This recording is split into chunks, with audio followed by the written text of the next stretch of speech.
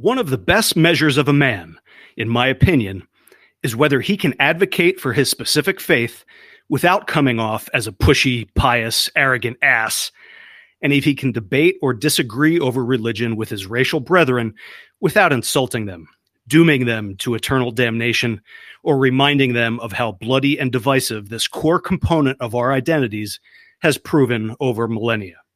Our very own Sam comes to mind first in this regard. Religion aside, we can hopefully all agree that making the most of our precious, fleeting time in this realm is another great measure of a man. By living boldly, creating more than consuming, remaining true to our ideals in the face of adversity, and building a legacy of great deeds, lifelong friends, and children perhaps better than ourselves. Our special guest this week personifies all of the above, but presents a bit of a good interview problem. We could discuss religion, a life of adventure, fatherhood, and steadfast commitment to our people in equal measure for an hour each, easily. But there's only so many minutes in the hour of this humble podcast, so we will do our best to elicit the best from a wonderful guest this week. So, Mr. Producer, let's roll.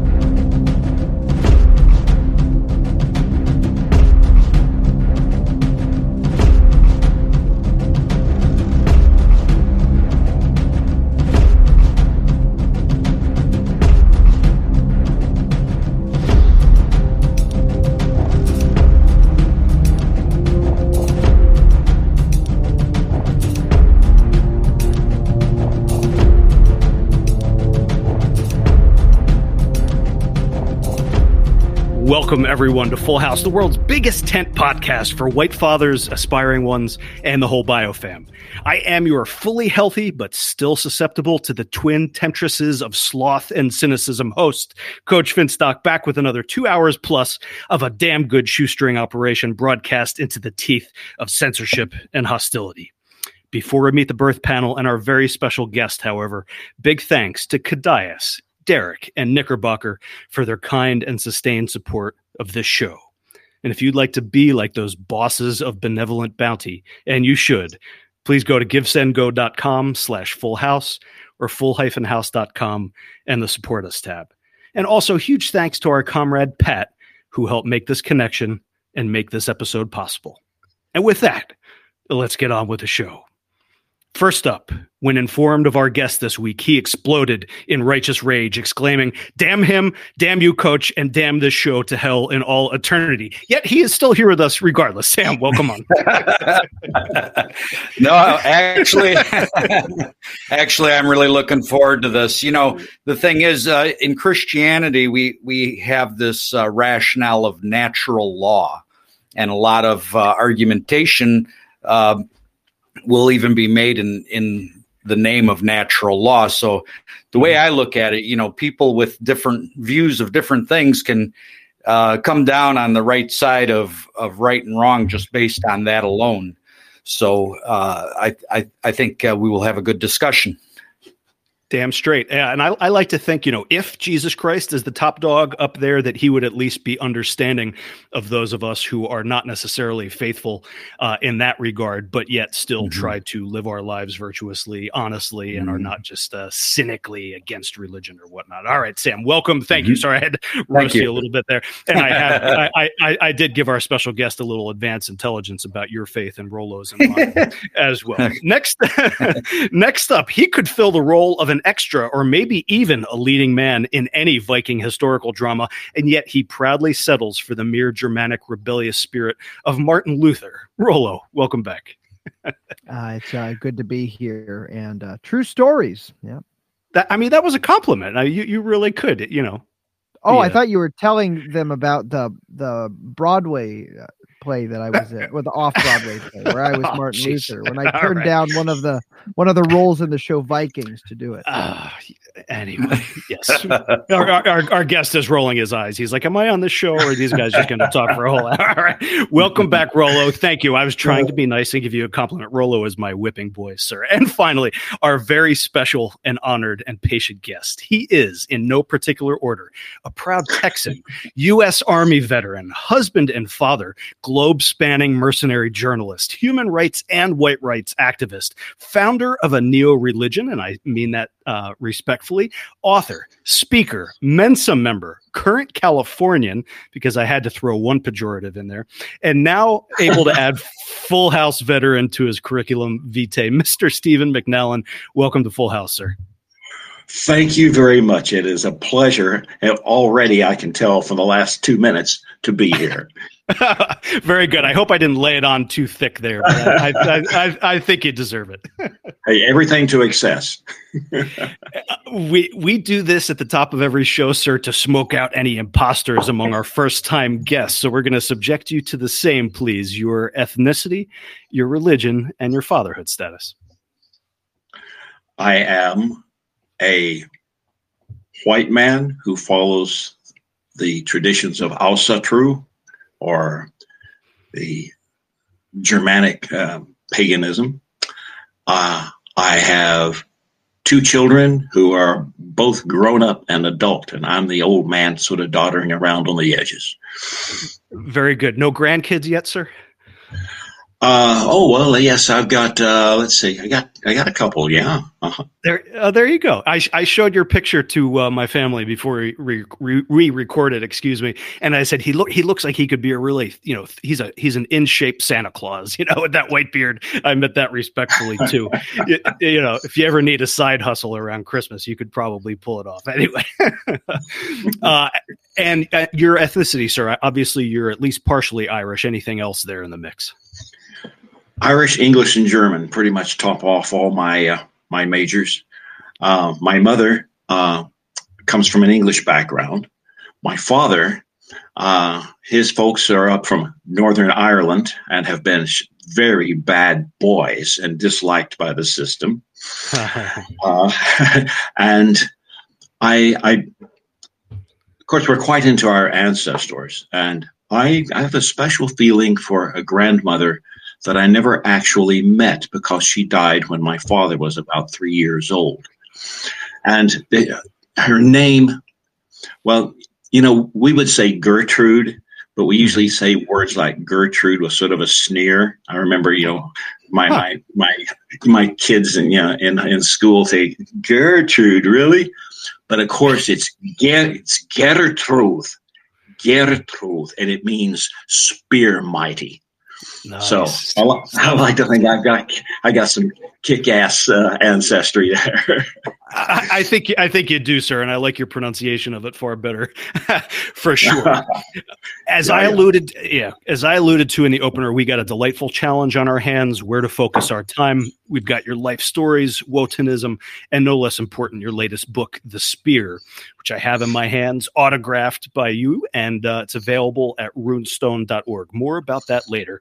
But because we are ostensibly the dad show of our cause, could you give us a little insight, please, sir, about perhaps young McNallen before you became a holy man of sorts? Anything from your upbringing that you credit for the fire that still clearly burns within you? Well, I was never a part of crowd.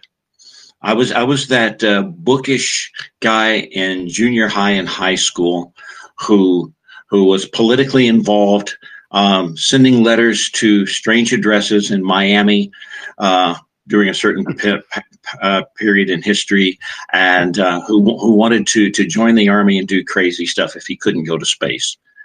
I mean, that was me, basically. And you think it was more, that was your inborn nature as opposed to the nurture that your parents provided? Well, I got some, quote, conservative environment from my father, who hated the Democrats and ended up voting for Kennedy anyway. But mostly, I as strange as this may sound, I feel that some of us, or most of us, maybe even, I can't judge on that, are born into the times we need to be born into. And forgive me for sounding pompous. I don't mean this, but I feel I was born, as many others were, to fight these battles. We're here for a reason. And I have thrown away the scabbard, and I am as happy as I can be to be here doing this. Amen. And your journey, you actually have a pretty, it seems factual and not too slanderous, your Wikipedia article. You gave me some background. But, as I understand it, you read a Viking novel in college, and that kind of was an epiphany for you, changed your life. You want to recommend the book to our listeners? And what happened there, please? Well, it's crazy. I was taking a summer semester because I had apparently screwed up in one course or another. Gods only know which one. And, it was a nice day, and I was living in the dorm, and I read copiously anyway, usually science fiction when I could get it, or any good adventure story or anything like that. So I got restless, and I didn't have a car. So I walked over to a little mom and pop grocery like they used to have, not part of a chain, but a little mom and pop. And as so many of those institutions had, it had a corner filled with secondhand books. Mm-hmm. And I was, hey, maybe I can find some more Robert E. Howard, And so I'm over here, and I'm going through stuff, and no, get the dust off of this one. Oh man, who stacked these things, dude? They're not even sorted. What's this? What's this? Oh, dude, what's this guy? He's got a sword and a funny looking helmet. Called The Viking by Edison Marshall. Well, it's not Conan, but I guess it'll do. And I took it back, and actually, Edison Marshall was a novel writer of some repute back in the 50s, and this is a book that had survived that period, and it was set in the time of the conversion from Christianity, from heathendom to Christianity. And it gave, I thought, a fairly well-balanced description of both rationales. And it was a good novel and idealistic and all that good stuff. And the main character in the book persisted with the old religion. Mm-hmm. But the important thing to me was just the dichotomy that was presented. And I had been sort of a fallen away Catholic anyway. And I had been, reading weird and magical and mystical sorts of things, as in college, and some of it was total BS, but that's a whole other story. But I was struck by the worldview of Teutonic society, and I thought, damn, this is for me. This strikes a chord strongly, powerfully. See, I was at that point in my life and in my college endeavors where, as an ROTC student, I would be in a couple of years, or I don't remember, let's say 1 or 2 years from the date in question, I would be going into the military. And because I was idealistic and gung-ho, I wanted to join special forces and go and fight commies. Sure. Okay. Pretty idealistic view. And obviously I would look back on that with different eyes at this point in my life. But I was young, dumb, and full of it. And it was perhaps a logical thing that I would be attracted to this Viking-esque, ultra manly kind of scenario. So that was the beginning. And yes, it was a naive beginning. Yes, it was. It wasn't quite infantile, but it was playing to all my male energies, And so whatever works, If it's a simple novel that changes your life and sets you on a good path, whatever the hell it is, good for it. Yeah. So that got me launched, and then I tried to learn what I could But I, the college I went to was pretty not large, shall we say, and that went for the library as well. So I go over and I'm trying to find any textual stuff on the Viking Age or their beliefs or their principles. They had one, I say again, one copy of the Edda, and that was and a couple of sagas, and that was about it. So it was a long learning curve, but I did my best to approach this in a scholarly way rather than just reacting with my over testosterone inclinations, and the rest is history. Sure. And I assume you were doing ROTC, not just because you had the warrior ethos, but that was helping to pay for college. And then of course the deal is then you're put in as probably a second lieutenant officer when you get out. But as I understand it, you quickly grew disillusioned with the military and perhaps had your racial awakening. You already had that spiritual and ancestral awakening underway, but did something happen in the military to wake you up racially, or was it a process, just the whole long slog? Well, several different things. I was an idealist, and when an idealist has his reality punctured with the thorns of opposition, it sometimes the deflation comes. And I go into the Army. I went straight from Ranger School to being the XO of a headquarters company in a support command in Germany. I had volunteered for Vietnam, but it was late in the war and they weren't taking any fresh meat that week. And in retrospect, I look back at how little I knew, and that probably saved my ass. The life expectancy of a second lieutenant infantry at that part of the war, towards the end when the fragging was going on and all that stuff, was estimated to be 16 minutes under fire. Those poor bastards being the last ones to die for a losing war in Vietnam. Yeah, absolutely. Yeah, sad, very sad, infuriating, actually. Yep. So here I am. I'm sitting at this desk, pushing papers and stuff like that, and totally getting disillusioned. But Germany was awesome. I loved the chance to get around and do things like that. I took advantage of everything to get away from the desk that I possibly could. I learned to I qualified on all of the German weapons. I got my German parachutist wings. That was fun. That was a kick in the butt, man. and stuff like that, and got some travel time in, all while continuing my spiritual interests and trying to expand them through a newsletter that I had some friends publishing back stateside. So the continuity had been unbroken. Basically, I was, several years by now had passed, but I was still carrying that torch. But I knew so little. I was motivated much more by romanticism and idealism than by anything scholarly. But so it went. Fair enough. A slightly personal question, but I wanted to do it close to the top here. Your wife is quite on board. I watched your speech from Ameren this year. Of course, it was a delight to all of your co-religionists that you called on a favor from on high, and lightning and thunder struck at a certain point in your speech, but it was awesome. You got a tough question from the audience, and then your wife was in the audience and she helped answer. I'm just curious, did you convert her in a sense, or was she already a fellow traveler in terms of your both of your religious faiths? No, I brought her around.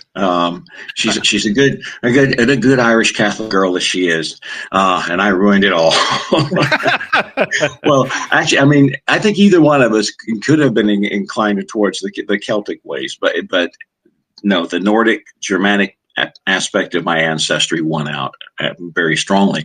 And Sheila is actually very, very active in in the cause. She is a person of high repute in the Asatru Folk Assembly, which is the name of the organization that I founded. And in fact, even as I speak, she is probably downstairs on one of her many meetings, and she has numerous meetings a day. She works very hard, and just coming along lovely. Lucky man, blessed man. It's absolutely an asset to have a wife who is not just on board, but also involved and hardworking. And you give credit to her for helping a lot with the spear as well. One more, perhaps touchy or tough question. Last week we had on a lifelong German National Socialist who really opened up and explained how a lot of his life has been painful, especially with regard to his family relations as a result of his rock-ribbed ideology. Has your faith and your prominence proven tough with your family, with your kids? Did they ever rebel against you, or more smooth sailing for you, I hope? Well, my kids just think I'm weird.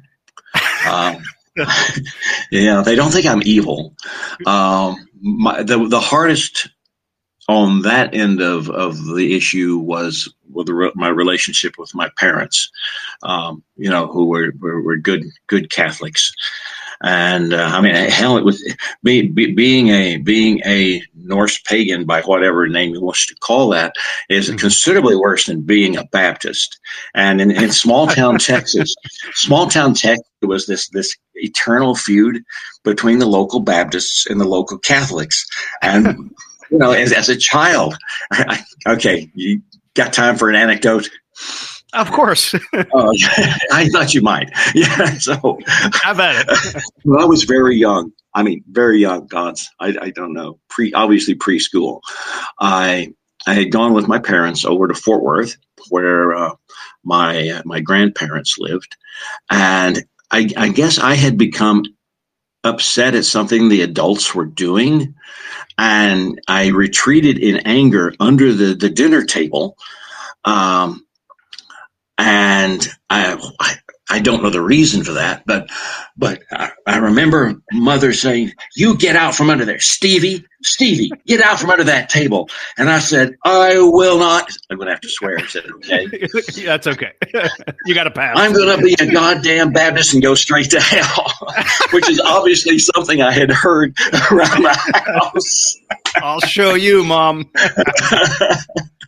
And I don't think it's necessary to say that I harbored no anger towards Baptists, but apparently at that time in my life, I had been told some not very nice things about Baptists. There was actually quite a feud in my hometown. There was one Baptist preacher who, basically saying we got to burn down all those churches with the crucifix on top and so forth. But painful reminder. I don't carry that stuff with me. You just can't carry that stuff. Now, your parents didn't disavow you for your new faith. Were they just deeply disappointed in you? Yeah, they were. I'm sure they prayed a lot for me. And I'm sorry that happened. I'm sorry they were hurt, obviously. But I did what I had to do. Yep. Our lives would be a lot simpler if we just shut up and went to work and didn't rock the boat. But that is not what our lives are about. We got to live boldly. And certainly mine. Indeed. All right. Well, Mr. McNallen, a couple secret squirrels came out of the woodwork to say, "I heard you're having McNallen on. He's awesome. You don't know this. You don't know this." And they did enlighten me about quite a few stories from your background. So I got to ask at least a couple here. I don't know what order I'm going to go, but let's do the I called it mercenary globetrotting reporting. You were a reporter for Soldier of Fortune. I guess you were teaching school teacher during the year, and then summers you would travel the world to report from hotspots. Take that wherever you want. Give us some meat. Okay, that's basically true. Okay. Yeah, I was a school teacher who, as you put it, when I wasn't school teaching, I was freelancing. Actually, I was never on staff, but I would go to unusual places where you can't drink the water, and report. And this was usually connected with my own ideological principles. I spent some time in South Africa. I tried to get into Angola from Katima Mulilo to across the line to Angola to interview Jonas Savimbi back when the Cubans were running amok through Angola. I went up to Dharamsala in India, interviewed Tibetans who had fought against the Chinese back in the day. At the end of the interview session, I am told that about half of the guys I interviewed asked the translators, is this guy really a journalist? Are we going to do it again? So, and I hope when it's my turn to die, I would prefer that it be in defense of my folk. If I can't do that, I wouldn't mind dying ambushing Chinese convoys on the Xinjiang highway. So, lock and load, baby, and rock and roll. Amen. And you were in Bosnia too. Now, fair warning, my wife is a Serb, so I'm a partisan on that conflict, at least ideologically. But what was your impression or experience from conflict in the Balkans?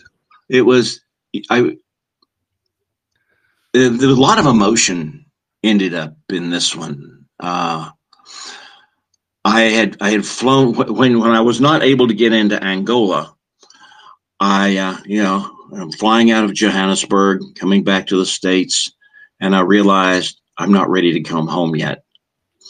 And on that long flight from Joburg up to Amsterdam, I changed my mind and I got off the plane, forfeited the rest of my ticket. Bought, of course, it was summer down in South Africa. It was cold as heck up in Europe. It was, and so here I am, dressed very lightly, out on the streets buying things like combat boots and fatigues and anything to stay warm with. And I caught some transportation and ended up in Tomislavgrad, and I get off the bus, and what I'd gotten in Croatia was a piece of paper saying basically, hook this guy up with XYZ, blah blah blah. And then I got to thinking, what if this paper just says, take this guy out behind the building, right? And he's out, So I get off the bus. I hand this piece of paper to a guy all in uniform and beard and who spoke no English. And of course, I spoke not a paragraph of their language. And he motions to me to follow him. And I'm thinking, well, where is this going to end up? But we walk down and it's snowing, and we down through the snow there. And I see a building down there a few hundred yards away. And this side of it, I see a guy I knew from California, Fred the Merc. Fred Verdine, who was a remarkable man with horrible issues, but we were close friends. And by now I looked like hell, but because I'd been traveling rough for weeks and weeks and weeks. I was heavily bearded. I was a mess. And so here I am with my street bought jackets on, and here is Fred impeccable. Fred, tall, good looking, with his beret at just the right angle, because that was Fred. And he's talking with a couple of guys there. And like I say, I'm unrecognizable by now. And I'm walking past him. And I look up and I make eye contact and I say, "Hi, Fred." And his response is not suitable for your program. Fair enough. So Fred the Merc, as I call him in some of my journalisms, Fred the Merc and Dave the Rhodesian, which was his sidekick. We knocked around. There was nothing of consequence going on there. I don't know if it was bogged down for weather reasons. Probably not. Maybe it was political stuff. Whatever the reason. I mean, I was issued full kit. I carried a rifle. I knew what to do if I was in a vehicle and bad things started happening, but I was never shot at. I got to, it was just very strange. It was surreal. Surreal is probably the best word. And we went to very strange places and did interesting things. Amazing. Sometime I'll tell you about the disco at the end of the universe. Yeah, probably not on this show. Fair enough. Yeah, you got to save some content for other shows, or perhaps coming back on this one. Maybe. All right, we'll see. Go ahead, but pour yourself a stiff one there, teetotaler, and have a little fun with us. Yeah. If I come back later, I'll tell you about the disco at the end of the universe and why we needed another vehicle other than the vehicle that we had, and there was one from the United Nations, and oh well, never mind. All right. It's a deal. Jared Taylor referenced this in introducing you for your speech at Ameren, but I guess you were still in the National Guard in California during the LA riots in '92, I believe it was. Yes. Did you have to get physically active there, or were you just on patrols? Just ran patrols. I had gotten out of the military and swore I would never again wear green, stand in line, or call anybody sir. And then I got to hankering it. I loved it. I loved being in the infantry. I loved being with the kind of men who are soldiers.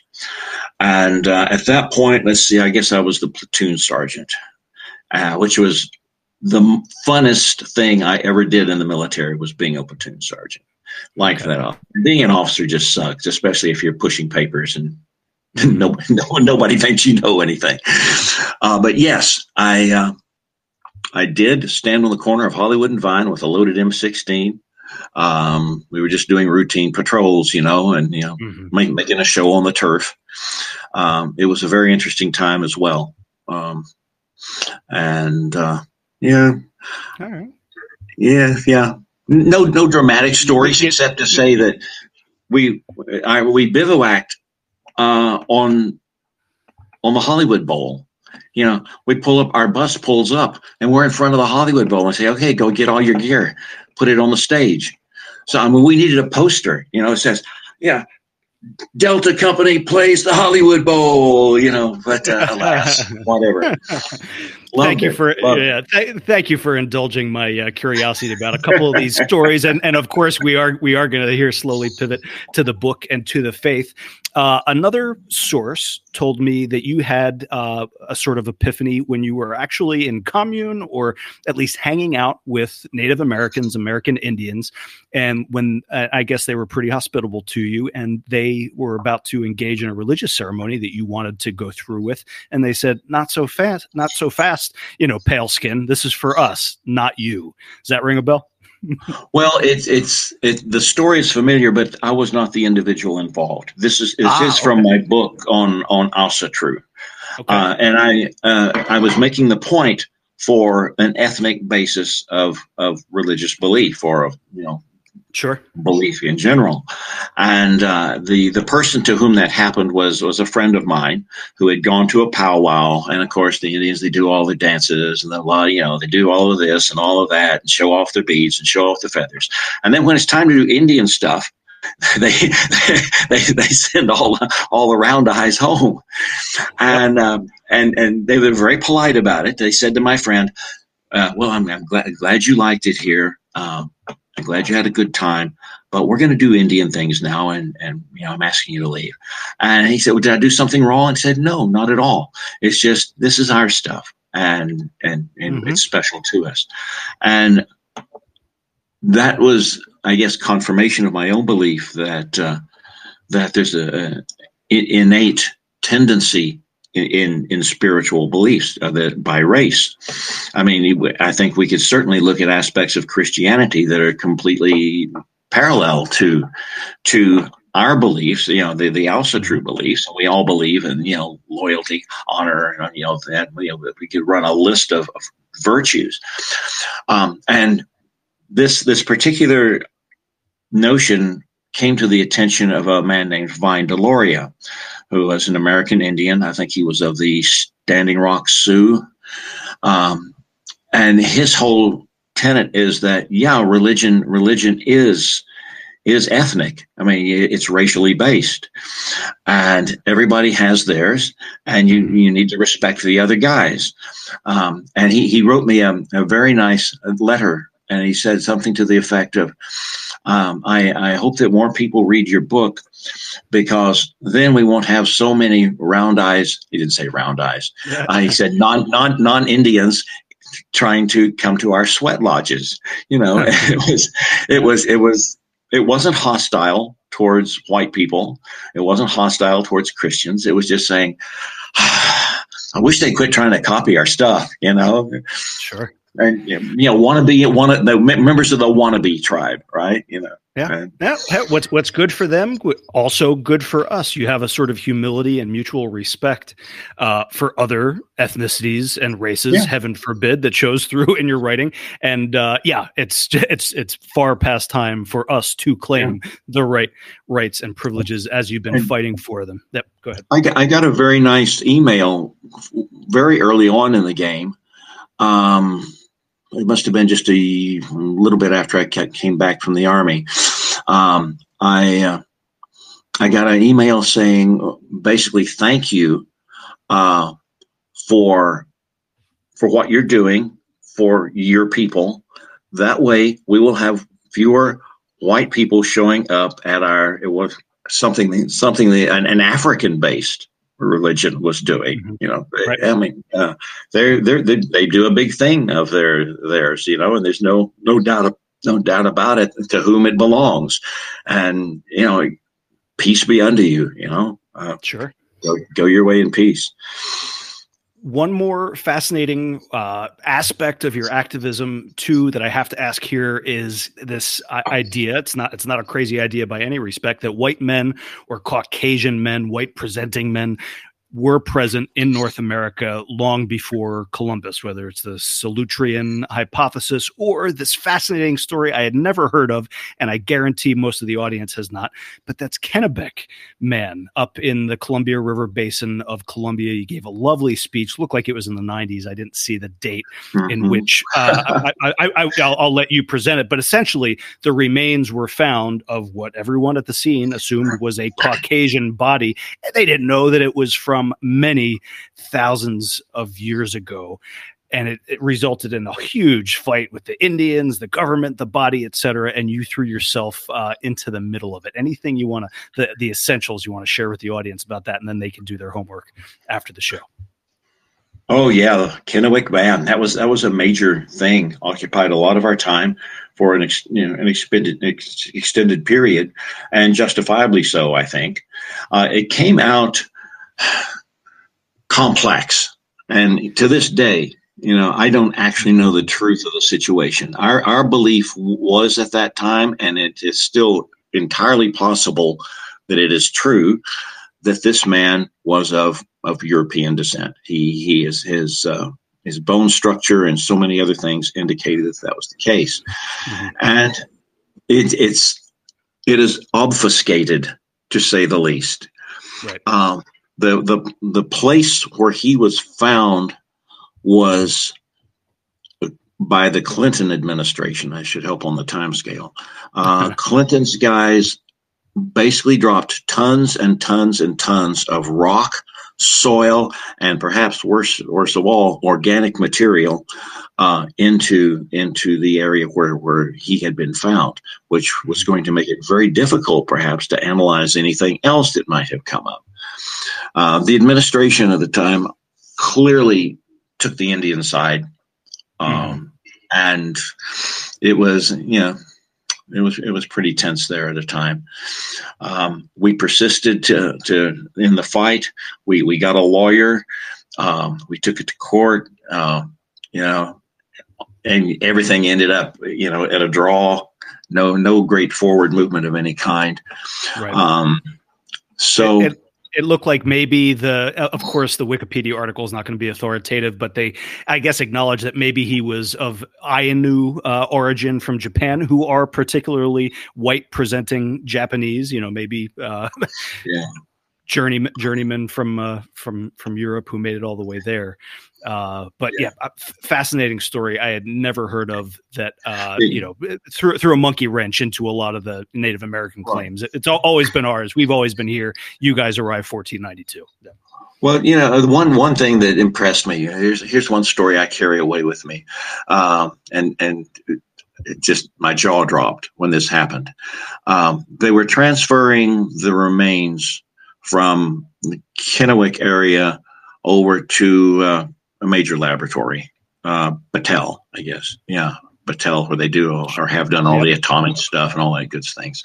And so the Indians are out there and they're doing their dances. I'm cool with that. They're doing their dances around, and Sheila and I went off to one side and gave blow to Odin, in semi-private, at least. Anybody who was looking could see us over there, but we didn't want anybody just hanging out.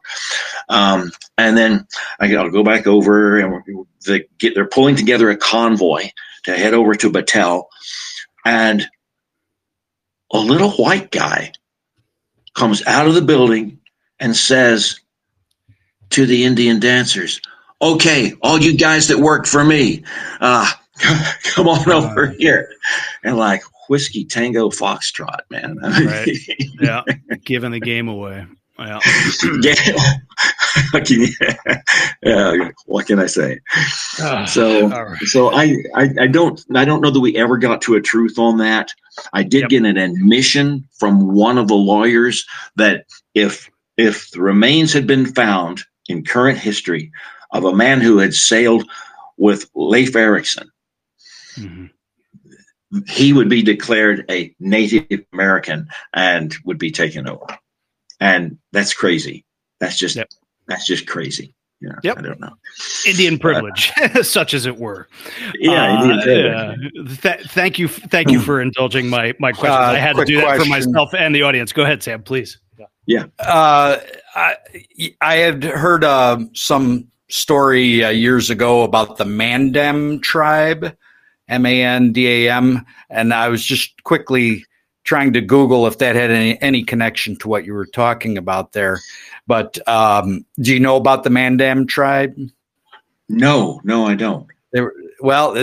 You could look it up. They were supposedly very white so-called Indians that give some credence to these theories about Solutreans and stuff like that. I just happened to see on this website here, worldhistory.us, an enigmatic Welsh Mandam Amerindian tribe. And he's talking about he's impressed by their white complexions, varying hair color, gray blue eyes. And if you look at some of these pictures, some of them look very white. So I just thought I'd throw that in there and see if you had heard of that, Steve. I had not, but thanks for letting me know. History is, especially anthropological history, if there is such a term, it's a lot of question marks. A lot of question marks still. I mean, Vine Deloria. I've got a little video set of him sitting on a rock out in the middle of a river, and he's talking about all of this, and he talks about the red-haired giants, and his tribe believed in them, and other tribes believed in them, and they're an issue in some areas. You can go to Lovelock Cave, and that's supposedly where the red-haired giants, the huge white people, lived until they killed them all. So I don't know. It is a stack of mystery. There's also again, this is apocryphal evidence. I can't defend it exactly, but I have heard that in analyzing the DNA of these, what we call Indians, that they find those genetic markers of European type DNA. And the nature of this type of study is they can identify when that DNA came into that line, right? And it's way before the Europeans we know about came here. Right. So that also gives rise to this idea that there were Europeans here And just like always, the mud people, overcome and slaughter the white people, and but not before maybe assimilating some of their DNA. Yeah, hard to say. I don't have the answers on that. I know we cannot trust the establishment to actually give us any factual information on that.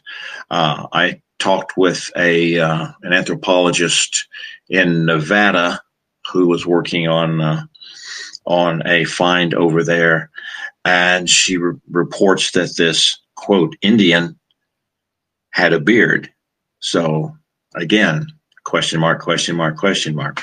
Yeah, so. The Indians didn't have facial hair and not even much body hair either. And this was one of the things, like when Hernan Cortez came to the ancient, Aztec empire there in Mexico, and Montezuma, that was his claim of being descended from gods, is he had facial hair, whereas all the other Indians did not.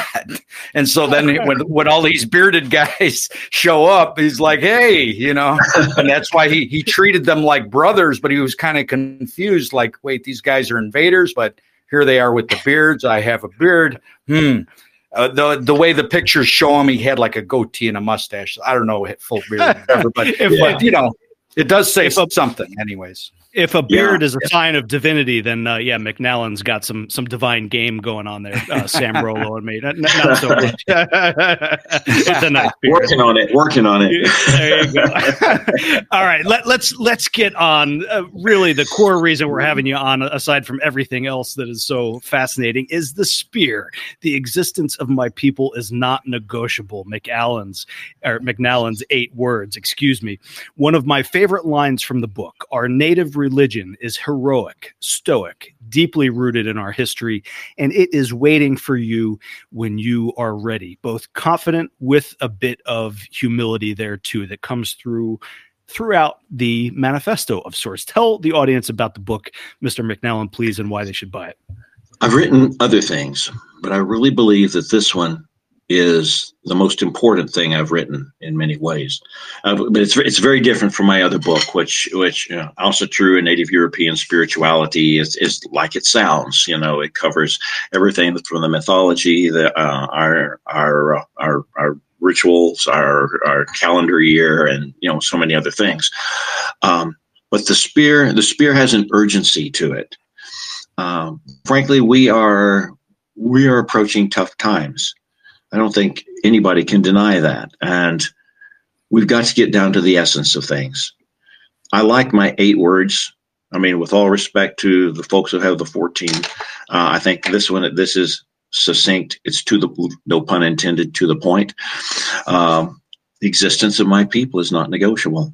And the thing is, as I've pointed out to people who accuse me of being the most racist guy in the whole wide world, I say, well, wait a sec. Anybody could legitimately say this. I mean, you could be black and say the existence of my people is not negotiable. And I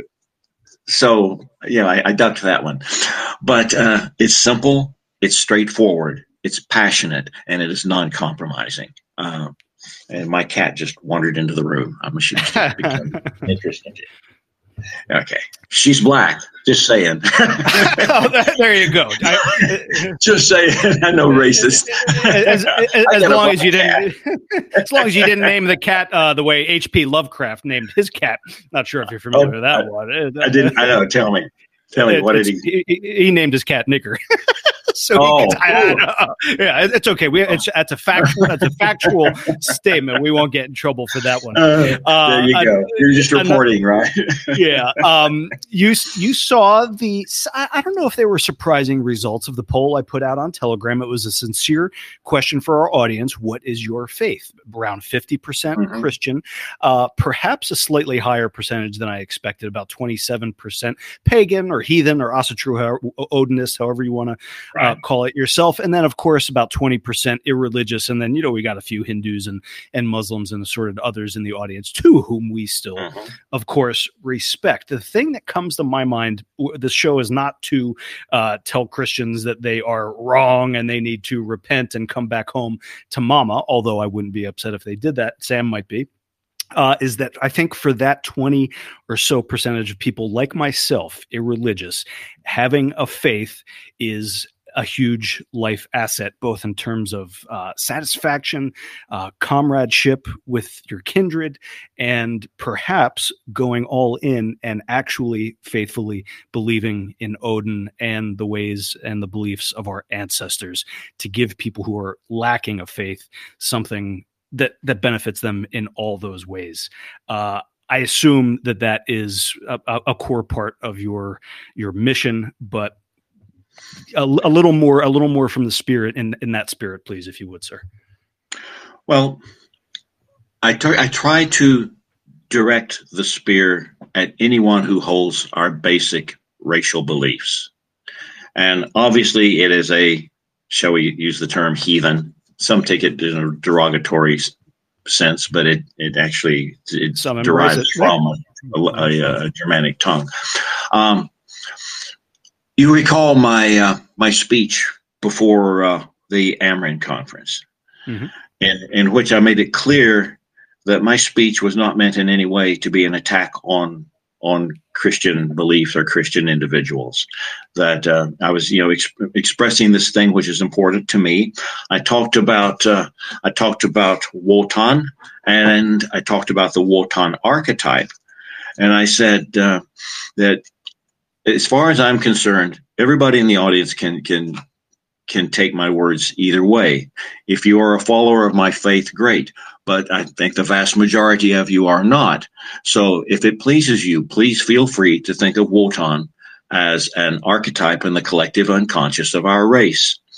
And of course, actually, I said I believe in Wotan / Odin / Woden in his a couple of hundred other names. But I'm not insistent. And to me, in this sense, blood is thicker than baptismal water. I love all my white brothers and sisters, regardless of their faith. And in no way am I trying to take away from the value of their beliefs. So, and I think the audience reacted well to that. The idea of going to an Amrin conference years previously would have been, not a very good thing, at least not if you're going to be speaking. And I think I've drifted away from your question. I'm sorry. No trouble at all. Speaking of the speech, you had a couple great lines in there too. Of course, no race that grovels before those who hate it will survive. That might not be 100% transcribed correctly, but I love that one. We are a major inconvenience for the world managers there too. Yes. Do you think there's a way for white people to have a sort of fusion? This is wandering perhaps into truly heretical territory, but to both have faith in the old gods and in Jesus Christ. Do you know any pagan Christians, if that makes sense? I don't, but I don't feel the urgency for it that other people may have, because I have nothing against people with Christian beliefs in the first place. When I was I'm sorry, say again. Yeah, what I would say on that is, for the Christians, I would say you can look at this type of material as there's something good to be taken from it. I think especially the mythological stories and things like that can be appreciated for what they are and should be appreciated for what they are.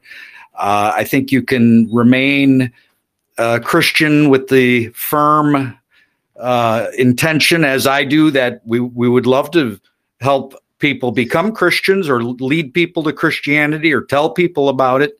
But we can certainly appreciate what this stuff is about. A lot of it will feel, very consistent with Christianity. And like you were saying before, as a youth, that you threatened to become a Baptist, stuff like that.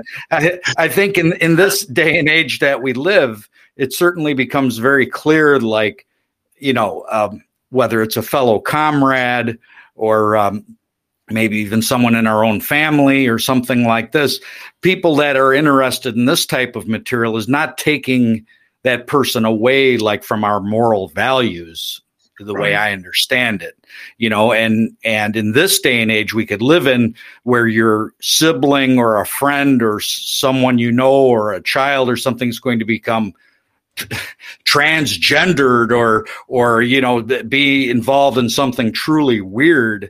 I think that something like this, you can see like a sort of the similar goodness in it, what we would say is in Christianity.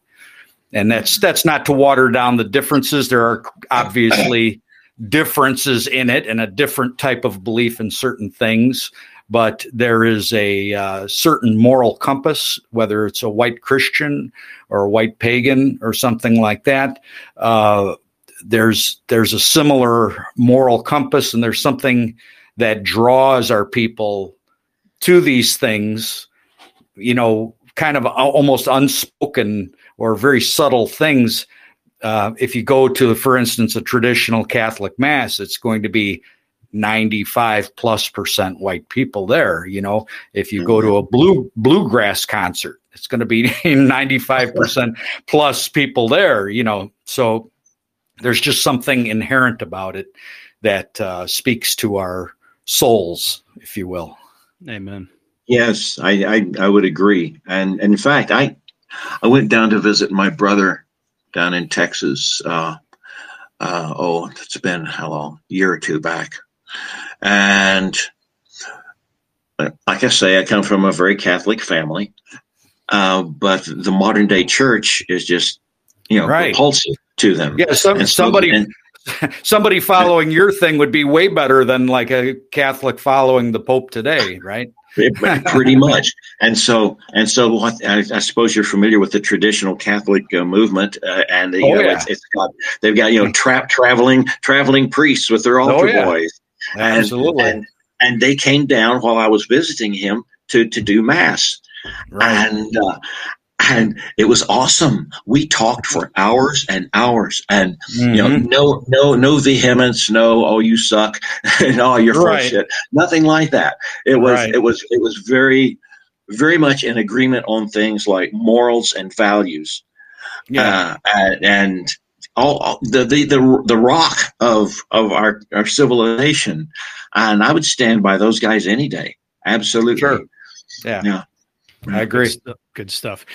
Sir, you reference or cite Carl Jung's essay on Wotan several times throughout the book. Obviously, he's like the anti-Freud, brilliant German philosopher, psychologist, and perhaps went from a sort of theoretical or cultural identity with, I prefer to say Odin, it rolls off my tongue easier, and then perhaps to a literal faith in him later. I'll post the essay in the show notes or link to it, but if you could share some of the essentials of Carl Jung on Odin, please. Well, in his manuscript, of course, he speaks of Wotan and presumably other deities as these archetypes in the collective unconscious. And I kind of like Jung's stuff. I mean, he gave us the collective unconscious, and Sigmund Freud gave us penis envy. I mean, come on.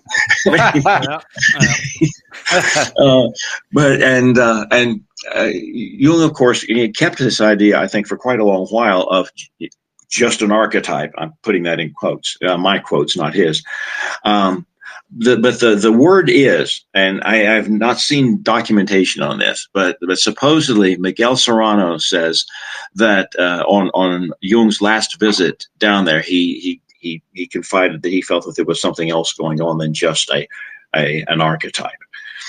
And as far as I'm concerned, people can believe whatever it is they wish to. Jung's work is still very valuable.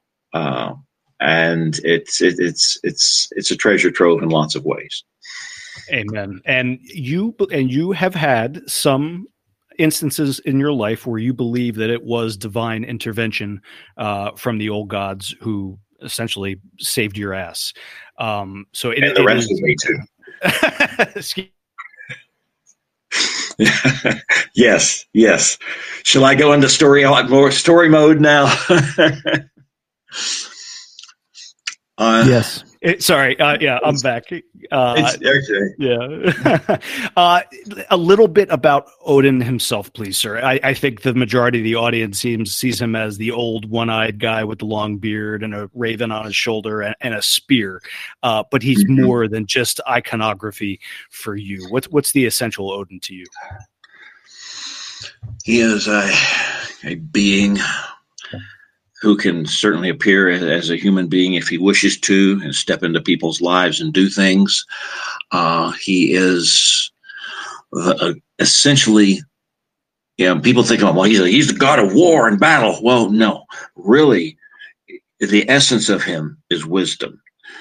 His name derives from a Proto-Germanic or whatever word, Wothanaz, which basically means if I'm getting it right, just an individuated or consciousness. He is a god of consciousness and of wisdom. That's what he's all about. Anything else he does is to emphasize that or to utilize that. For a war god, you can go to Tyr or even Thor. And Odin certainly participates, but he participates in a very high level. In the sagas, the Norsemen would throw the spear over the enemy host before the start of the battle, and shout something like, "I give you to Wotan," or "I give you to Odin." Basically, you guys are just meat. You're sacrifices, dude. That kind of a thing. You're toast. Yeah, you're toast, only worse. So yeah, and that's he's the wisdom guy. He's the wisdom guy, and I like to think. I hope he's up there doing some good things for us, because we need all the wisdom we can get our hands on. That's right. I've got him on my hoodie right now. Long before I knew anything about this stuff, I just thought it was cool. So I have a Sons of Odin hoodie on that I got years ago when I was first starting to get racially awakened, because I identified it. I said, man, Christianity never really hit or stuck for me. And at minimum, I like the iconography and the ethos of it. And, I've shared, I'm still a little bit hung up, those stubborn, we kind of live in cynical times, right? So the idea that I'm going to faithfully believe in Odin and he's going to help me is still a stretch for me, but I kind of want to get there. And Sam does such a damn good job of advocating for Christianity with humility and respect and knowledge that he pulls me in that direction too. So I suspect a lot of our audience are stuck in that difficult situation. Yeah. I can understand that. What was I going to say? I've had strange things happen, and I guess probably everybody can have that. I mean, certainly Christians have, quote, strange things happen too. So, I don't know. Maybe there's a whole crowd of deities running around out there, or maybe it's like a frequency you tune into. I don't know. And really, to me, it's only a theoretical question because I've got a life to live. Well, let's take. First of all, before telling you a story about the one-eyed one, let me tell you a story about one of his primary tools, so to speak, and that is the runes. Runes, everybody say, oh yeah, runes, that's Viking writing. Well, yeah, but it's so much more than that, because each one of those symbols has a specific meaning in a specific context. And its actual use for writing is absolutely secondary. But they can be used for divination. And normally I don't do divination. I mean, I figure what's going to happen is going to happen, and I'm not an intelligence officer, so I don't really need to know a lot of things maybe. But I had a question. to put before the gods all sorts of things were going on in my life, all sorts of pressures and hassles and one thing or another. And that cat is still rubbing up against me, trying to get some petting. Sorry. Oh, you're a good girl. You're a good girl. Okay. Took care of that, didn't I? Well, took the 24 runes of what we call the Elder Futhark, which is the older version of the runes, so the runic alphabet, so to speak. Put them in a leather bag. They were on pieces of wood that were basically indistinguishable from one from another. I randomized them very carefully. I reached in, blind, pulled one out. Okay, it was a rune we call Perthro. Okay, fine. Next day, same thing, 24 runes. Carefully randomized. I want to emphasize that. Shook. Reached in, and there's no tactile differences between them. Is kind of where I was going with texture and everything. And Perthro. This happened 3 times in a row. With the most careful, all the steps I could take for it to be the real deal, and not, I'm not kidding myself. And I calculated the odds of drawing the 3 out of 24, the same one 3 times in a row to be. It was in the millions. I think it's like 7 million or something like that. I don't know. It was hella high, and so I packed up my stuff and went to South Africa. Well, yep. Message received. Yeah, I later, from a person who did not know of this particular incident, I got the word from them that, well, this particular rune is what you draw if you're not supposed to know the answer. So sometimes you just have to roll them dice and rock and roll, baby. There you go. Yeah, I've been to a few AFA events, and I've seen the ruins and the things, and it's fascinating to me. It's like watching an alien culture almost if you're not well versed. Yeah. It's like, wow, what is going on here? I'm equal parts curious and totally ignorant of it. I want to be respectful of your time, sir. Really grateful to have you on. I just got a couple more here, if you don't mind. Well, you can have those, or you can have the one of how I became invisible in Africa. We're milking you. All right, but before we'll tease that one for the audience because I think that was another divine intervention. But we've got to ask about the Wotan Network. I want to be respectful of the book and your efforts too. The Wotan Network. I could listen to your stories all day, but the Wotan Network seems to be a more activist oriented. It's separate from AFA. I presume that you are more or less the head of it. But tell the audience, please, about the Wotan Network, if you will. Wotan Network it's separate from the AFA, although there's plenty of AFA people in it, and we are absolutely friendly to the AFA. This is just Steve's thing. Wotan Network, I think I use terms like a networked insurgency or something like that. It's meant to be activism of a particular type. And basically the spear is, our field manual in so many ways. And there's loads and loads of stuff in there on what people can do in order to participate in Wotan Network.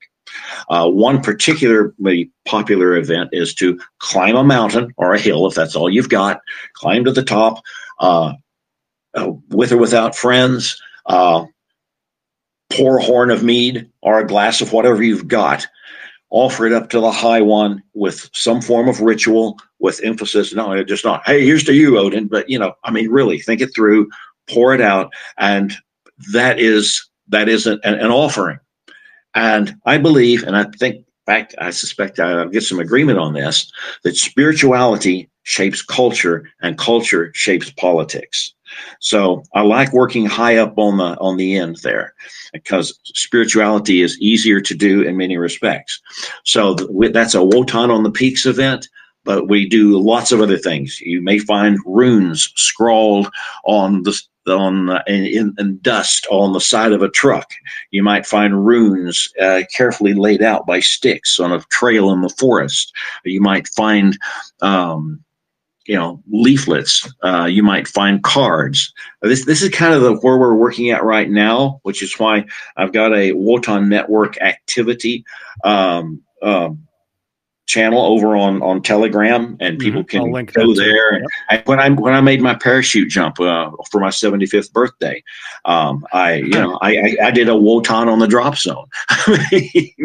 Cool.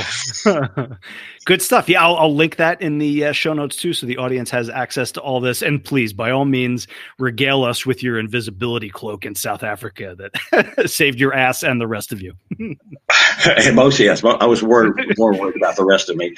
I understand they do very strange things with human testicles and things. Oh boy! Yeah. Ooh, oh boy! Okay. I was trying to get to South Africa, where I was going to make the arrangements to get up to Katima, as previously described, and get into Angola. It was one of those things. And so I've got a South African passport on me, concealed in a bag around my neck, because bad things happen to people who got stopped by customs people in South Africa in those days. Apartheid still being very much a thing then. So I had my passport tucked away, and everything is going fine. I was a little spooked because a couple of weeks previously, a young lad had been caught on a plane somewhere in Africa. They found military gear, South African military gear, on him or in his stuff, and they shot him on the runway. So, if I could real quick, now, were you concerned? I don't understand how having a South African passport in South Africa would have been problematic for these. I wasn't. I wasn't in South Africa. I was crossing into.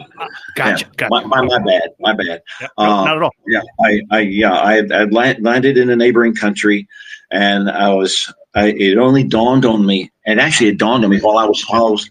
It's a long story. I hitchhiked most of the way through the Sahara, and then in Agadez, I got on a plane, and thought, "What the hell? I'll just fly into Cotonou, which is a little place right next to South Africa." And then on the flight, I realized, "Oh crap! I don't have a visa for this country." Mm-hmm. They're going to look at my stuff real carefully. If they shake me down, they'll find the South African visa, and bad things could happen, he said, understating it. So I'm working up my plan, okay, plane's still in the air. We'll land in 15 minutes. What am I going to do? Okay. I'll play dumb. I'll say, I've got a line. I mean, look, I'm young. Michener just published his stupid book about students traveling all around the world. And so I'll just say, dude, this is Marrakesh. Yeah. Stoner California act. Yeah. Yeah, really. So plane lands. We're getting off. It's a bright, sunny day. Nothing to hide behind. Clear runway. A line running straight out to a guy with an AK over his shoulder, very carefully looking at everybody's papers. Oh my, dude, where is Marrakesh? It gets closer and closer and closer and closer. And I think there's nowhere to run, really. I mean, he's armed. He's got buddies all over this place. This is not looking good. Takes the paper from the guy in front of me, looks at it, hands it back to him. It's bright daylight. He looks through me. I say again, he is literally, a foot, 2 feet from me. He reaches behind, he goes behind me and takes the passport from the guy behind. I did not correct his mistake. And I basically got out of Dodge. I got to the other end of the country over there, going into South Africa, and here was this very sort of neat guy. He's not got an AK over his shoulder, and he's not wearing fatigues. He is in his not a dress uniform, but his more formal uniform, and he is looking at my papers, and he goes through my stuff, and he says, you have no visa for this country. And I just give him a vacant stare and shrug my shoulders. And he gives me a big ebony and ivory smile, hands it back to me. I did not correct his mistake. I got the hell out of Dodge. Bam. Oh, man. Yeah. Thank Anyway, you, Bone. There you go. Glad you're still with us. So they didn't pop you right there on the spot. Yeah. I do not have a linear, logical explanation for that. All right, we're about to land this puppy for the first extra long hour. Thank you very much, sir. You do have some guidelines for healthy living and strengthening yourself for both men and women. And one of the to me was this: marry someone of our folk and have at least 3 healthy children. Raise them in keeping with our traditional values. Teach them to love their race. In so doing, you will cause those who hate us much well-deserved pain. I won't bust your chops for advising 3. I would have said go for 4 or more. But I think I saw elsewhere that one of your regrets in life, sir, was that you wish that you had more kids or started earlier. Is that fair to say? Oh, let me be a witness to that. Let me be a witness to that. I had 2 children, and I'm gonna be ruthless on myself. All too often, I was wrapped up in the cause, and they turned out okay. But it could have been so much better. And I get to this point in my life, and I realize how little time I've got left, and it hurts more than anything else that I can think of. Yes, guys, have lots, as many as you can afford to take care of, good, healthy white babies, and treasure them and be right there with them all the way. I was off adventuring when I should have been home sometimes. That wasn't my intention by any means, but sometimes good intentions are not enough. And I kick my ass pretty regularly on that. Couldn't have said it better, sir. We try to, we're 40s, 50s, 30s here, and we try to, for the younger guys in the audience, give them some of our reflections. And I'm right there with you. Wish we started earlier. Wish we had more. And all you can do is, make the most of the time that you got left. I want to go out on a even more positive note than the most of the show has been. And we asked this of our first-time guest too. What's your favorite childhood memory, sir? First thing that comes into your mind. The first thing that comes to mind is literally pretty much sitting at my mother's knee, and she is reading to me a book. She read to me lots of books. There was something called the Real Book Club back in that day when I was a child. And these were hardbound volumes, primarily text, a few illustrations, but they were oriented for young children.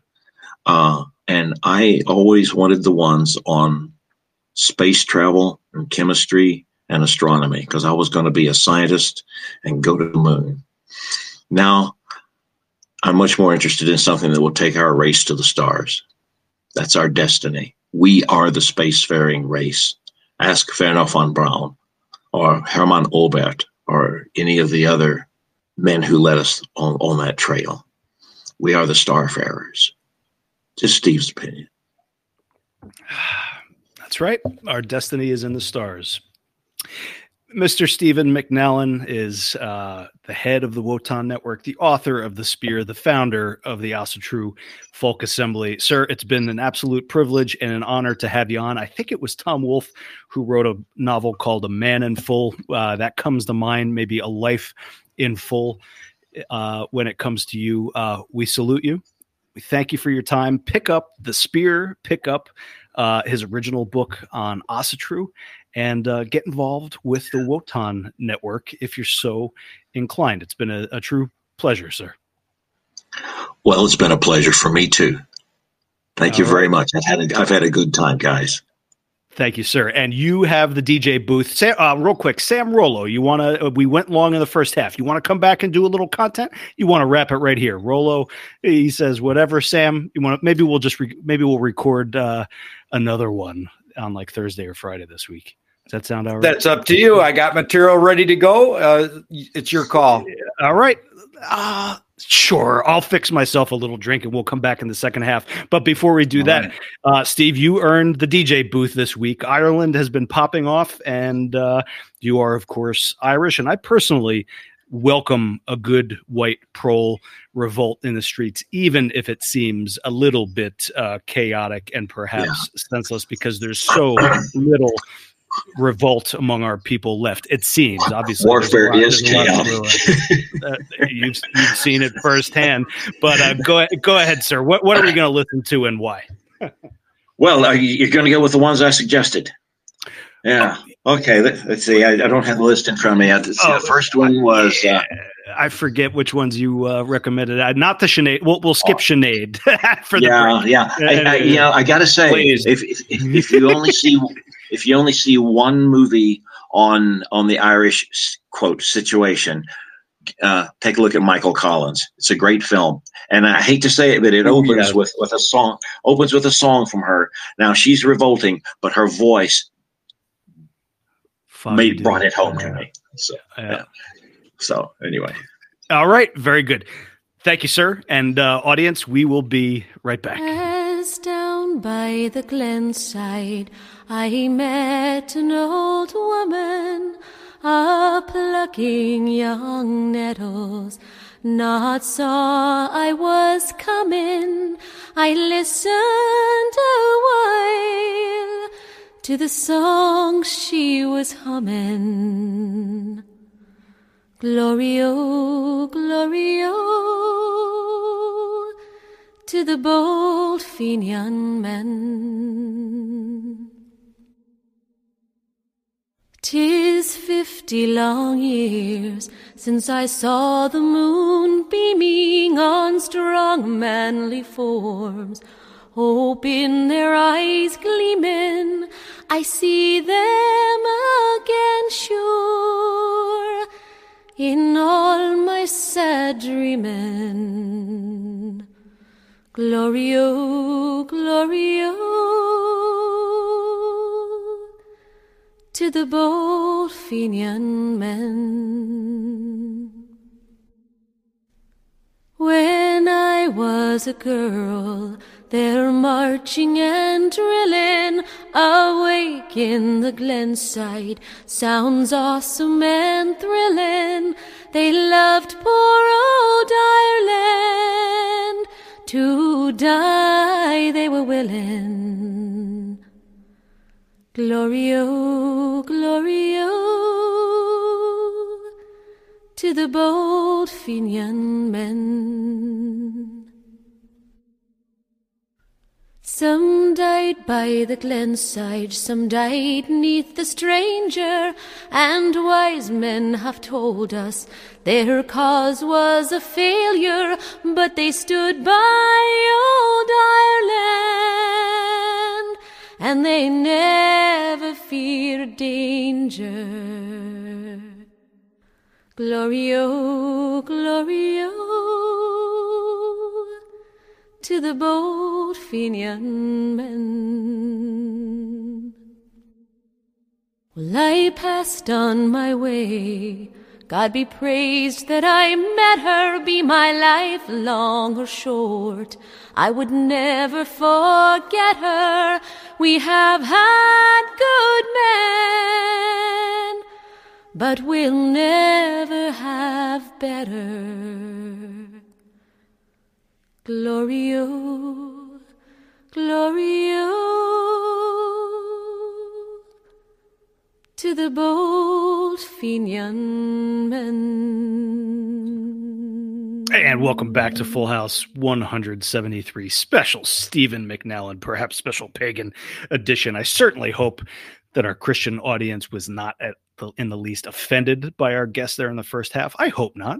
Sam and Rollo seem to roll with the punches with alacrity and aplomb.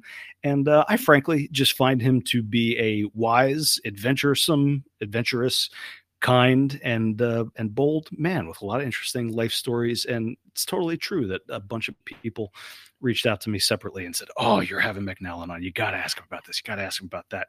He is a godly figure, I don't know, godlike or whatnot to a lot of people who respect him deeply. So pick up the book, check it out, and consider getting involved if you are not already religiously affiliated.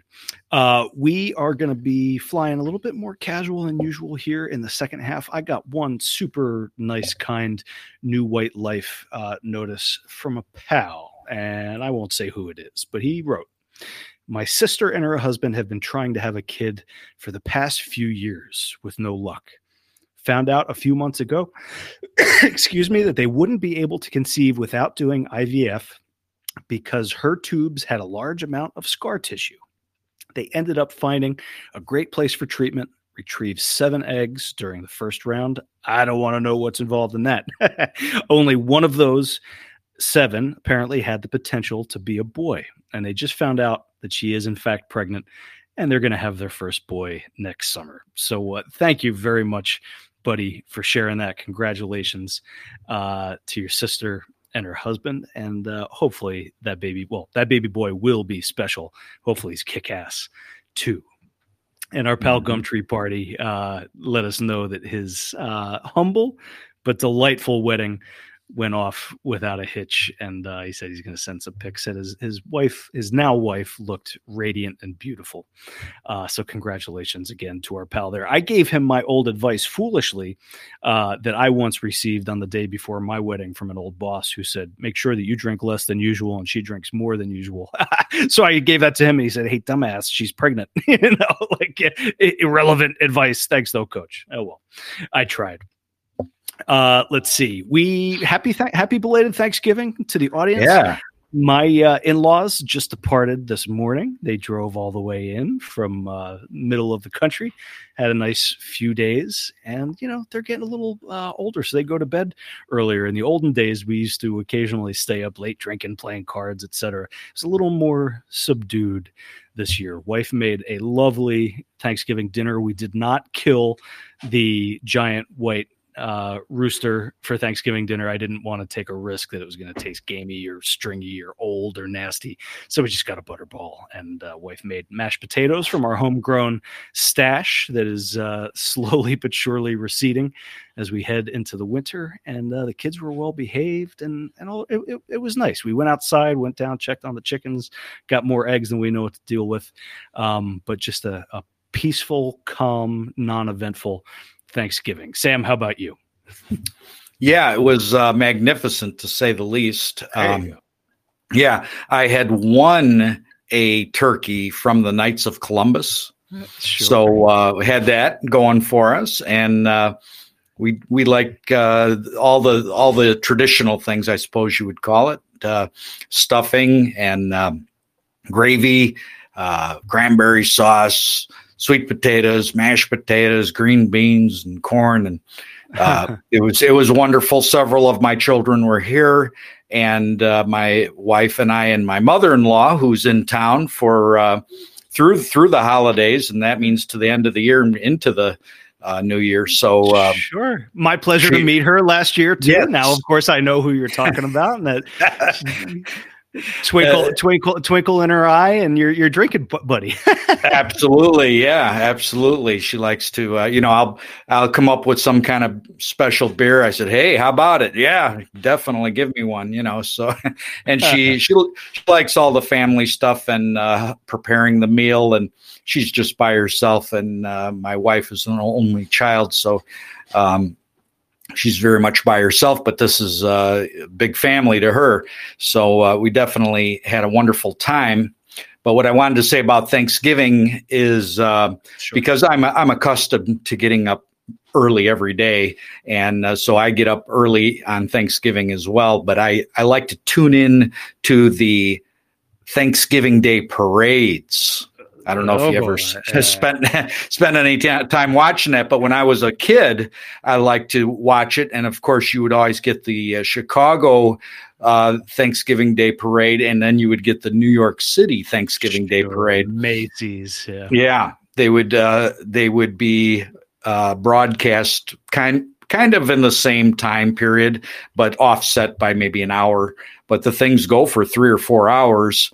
And I can I can remember when I was little watching it, and maybe flipping the channels and watching those. But now, as I tell people, I hate watch it, which is because it's so full of the pause that is American society today, that it's gross in a certain way. Well, my takeaway from it, or one of my observations, is according to watching these parades, there is no American culture, period. Yeah. There really isn't. It's all other cultures. And that's something that, especially as I was getting to be an adult and as the years went on, was more and more annoying to me.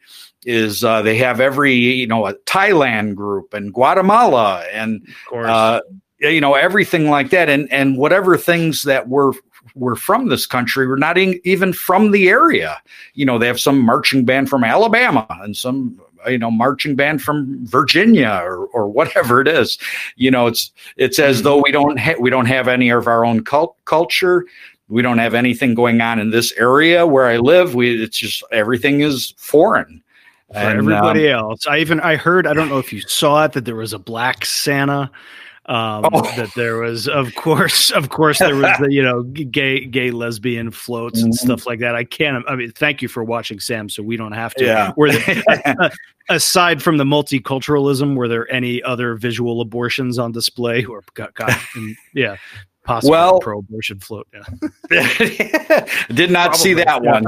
Did not see that one. And there are some good things that too, and that's why I continue to watch it. I say hate watch kind of humorously, really, but there are some things. And one thing I really liked was there was a group of Lithuanian folk dancers, and they were doing their thing. That was very nice. And then not only that, but then separately there was this float that was, again, some kind of Lithuanian cultural group. And the float was made into this castle. I guess it's supposed to be a replica in some way of the oldest castle in Europe, which is in Lithuania. And the people were dressed in traditional garb. So they tell us anyways. It's kind of funny because they look, with the way the people were dressed would make you think they look like Arabs, kind of like with the headdress on with a band around the forehead, holding a towel over your head. But this was, and I'll presume that it's correct, but this traditional Lithuanian group. So that was cool. And this year, for the very first time anywhere I could remember, there were two high schools represented from the South Side that in the Chicago parade that where there's never anything. It's as though there's no high schools, there's no nothing. But there were two marching bands. Of course, both of them are 100% black. But anyways, it was like, at least there's some kind of local thing. So I do enjoy watching those, and it's even beyond, it's the process of it, even getting it set up and tuned in, and then sitting there and having some breakfast and watching it is something I enjoy. That's charming for me to envision Sam getting cozy on Thanksgiving to watch the parades on the old tube. I was always, the only parade that I ever really enjoyed in life was the local 4th of July parade, either being a kid sitting on the chair, waiting for it to go by and getting candy thrown at me. Sure. Those hot July 4th days, and seeing all the locals. Oh, there's that guy. And then of course the epic one when we won the Little League championship. And we got to be in the parade and gloat and seeing some of the kids who we beat in that epic third game, and be like, we are the blessed and we are the champions by Queen. Definitely a highlight of my life. And growing up in South Jersey, I always hated the Mummer parade and the cult around that and those weird. Okay, fine. I'll grant that they're very immaculate and elaborate costumes that those people go through a ton of work. You know what I'm talking about, Sam, the Mummers. No. What is the Mummer? Philadelphia New Year's Day parade every year. and it's almost like a Catholic Mardi Gras thing. I don't know how much religion is in it, but absolute Philadelphia staple of culture there. And I just found I like, my parents would maybe put it on as a curiosity on TV, and I'd be like, why are those people all dressed up so ridiculously, maybe beautifully to some people? And I just thought the whole thing was weird. You got to check it out. I don't know if, might be up your alley for New Year's Day. Settle in and watch a Mummers Parade if you can get a stream of it. It's probably visually impressive. I just always found it weird. Rollo is a big parade aficionado for sure. He likes to be in them. He travels around the country like a like a groupie. sneaks onto floats. Rollo, my friend, totally silent in the first half. I thought maybe he was stewing at my impertinence to welcome on such a high-ranking heathen, but he was like, "No, you were just you were conducting a flawless interview, coach, and I didn't want to get in the way." Anything, buddy? What'd you do for Thanksgiving? Impressions on McNallen, or your take on the PQ, the parade question? Well, I haven't listened to McNallen enough to get a good impression of him down, but for Thanksgiving, that was a joke. But anyway, Thanksgiving, I went to my brother's, and his wife is a notoriously terrible cook. Oh. And they were hyping up this year. It's gonna be grand, and this is gonna be the best. So I was mostly curious, like, okay, let's see what's going down this year. Sure. And I got sick. Whoa. So, physically ill, or just the sniffles? Yeah, like he as a reaction to the meal. Yes, the food was very, very poor quality. And, are they no good? So, are they lower class people, Rollo, or are they just like not good at? The reality is, like, they act like they are, but they're really not. It's so weird. They are the stereotypical Americans. Like, they are what Jews want Americans to be. Like they food poisoning, like, their white nationalist relatives. Yeah. Yeah, let's go out to eat. Oh, what are we having? Taco Bell. Like, it's that. And it's not because they're poor or anything. That's just what they want to eat. Like, they'll have Taco Bell and Pizza Hut every night. And but so they were talking about, like, we got this special bird, it's going to be good. They got a pre-cooked turkey. What? I didn't even know that was a thing. I'm familiar with rotisserie chickens from the grocery store. But and you got sick off it anyways? Well, it was something that they made, like, because they had really terrible mashed potatoes, and it was just a lot of, like, really, really bad stuff. But did you Ralph like all over the table in front of everybody, or did you go not in front? I waited till I got home. I thought you were going to say something about the. I thought you were going to say something about the turkey. You do have to cook that thing like 4 hours. Yeah. The turkey was terrible. But I ended up drinking some champagne there because, like, I could feel how upset my stomach was. I was like, I just need something bubbly. Bubbly, yeah. Give me the champagne. It's all I got. Yeah, it was. I mean, I got a story out of it, so, like, it wasn't terrible. Yeah. But yeah, they were just the way they were talking about it, like, oh yeah, it's going to be good this year, and it was like you gave me the equivalent of like a TV dinner. It was really good that our in-laws were here because we bought a new range for this place in 2019. Whirlpool, well-reviewed, Consumer Reports, etc. And one by one, it's electric. The top cooktops have lost their ability to moderate heat, so it's either like full blast heat or off, essentially. And I did my homework, and I went to buy new switches for them because apparently that's a sign that the switch has gone bad. It's on off. It doesn't have any moderating thing. And then we realized that the turkey was burning, not disastrously, but that the heat that it was just reacting like the oven was on full blast and not set to a lower heat. So having father-in-law here, and he said, this is unacceptable. And I had no idea that the oven was bad too. So we said, all right, it's time. So we did our homework and ended up getting a GE. Apparently GE still makes good kitchen appliances. We've had pretty good luck with them on ovens and stuff like that. So we got a new range coming, and I guess we're gonna, this one, since it still technically works, we're thinking of like putting it down in the valley as like a backup oven.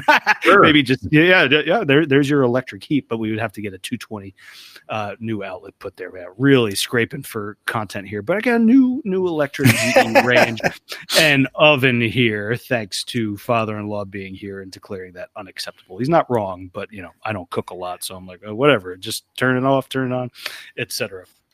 Well, before we get too far off of the parades thing, we were talking about parades, and now I was, we were wandering a little bit off, but the last time I attended a parade, not being in it, but attending it as a spectator, I got to be careful not to give too many details on this one as far as when and what it was. But I was at a parade, and this Negro came, walked right up to me, and he handed me a One People's Project business card. Oh yeah, Daryl. was it Daryl himself? Yeah. Was it? No, it was not. It was not one of his lackeys. I just and to be honest, I was representing, you might say. And it was a funny moment. Stayed out, scrape by without getting in trouble. Yeah. I just laughed. I handed you that card, and you said, "I'll look into it, my brother. I know you." Yeah, I'll look into it. I just laughed. It was a funny moment for sure. I have been to a couple protests where he was there with his toothy grin and his gigantic belly, like taking video, and it was always like a joke. It's like, oh, Daryl's here, the Barrel's here. Nobody was like, honestly, nobody was like, oh my god, Daryl's here, he's taking video. It's like, of course he is. It's just what he does. Yeah, shows up. I wonder if he went to Ameren again this year to like just stand in a parking lot and try to look scary and fail. Just a pathetic big fat slob. There's nothing to feel other than like disgust and pity. He's like almost like a court jester. Yeah, Antifa's clown. Yeah. Yeah, I would say like he personally is not any threat or anything to get too concerned about, but some of the people associated with that I would definitely be careful about.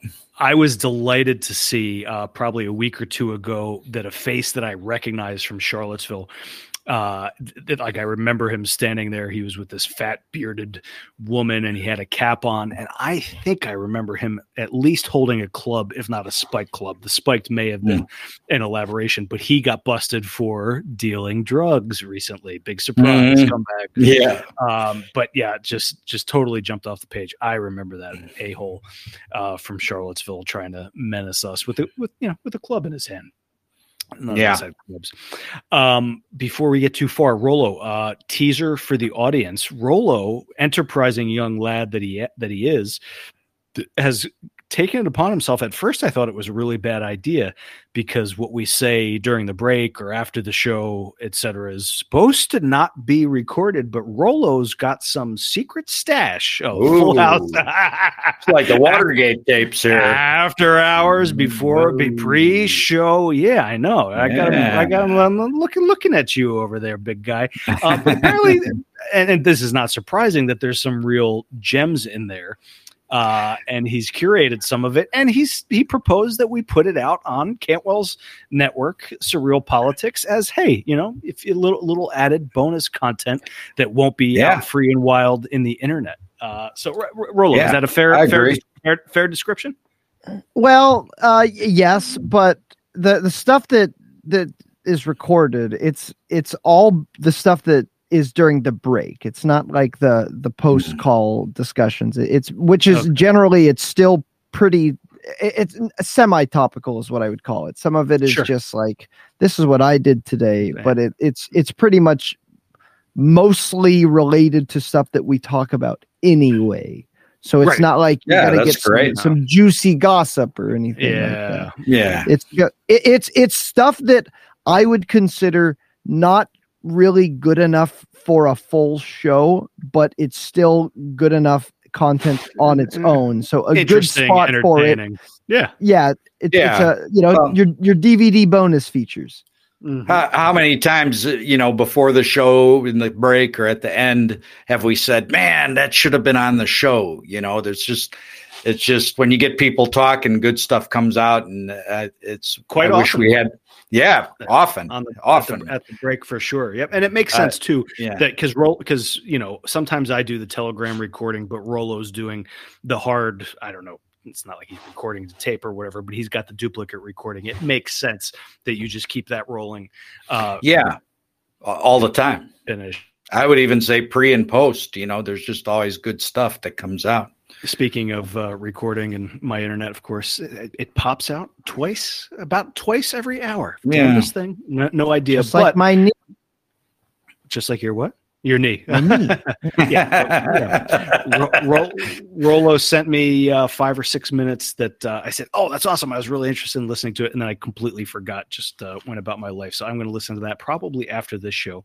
I had one that I had a moving moment and inspirational moment with our youngest who, you could hear it in Steve McNallen's voice, how he regretted not spending more time with his kids, not having more. I mean, gosh, just even if you have one, making the years count, especially while they're young. So I'm still really trying to milk our youngest in the best sense of the word, just appreciating having a little rambunctious guy who doesn't have language 100% down pat, etc., reading the stories. The two older kids are too old and jaded for dad to read them stories, but came across a lovely, beautiful one that I had in the stack. We got children's books to the ceiling, both like ones that my mom gave us that we got for the other kids when they were young, etc. They just show up out of nowhere.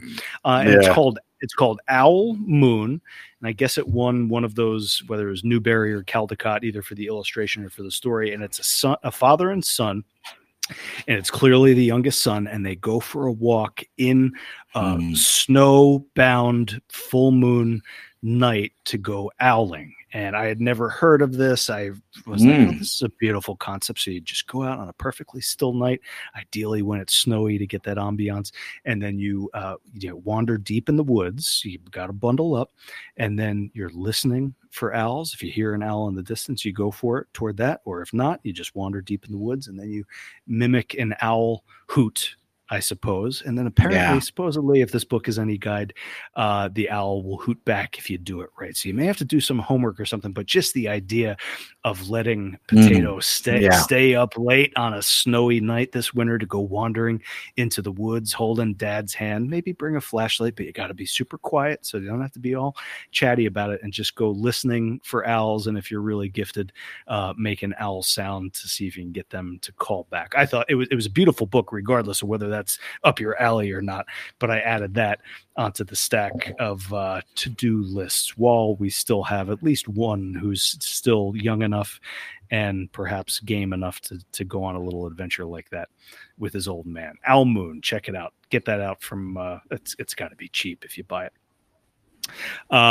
Poor Sam. No little ones still under the house, but make it help.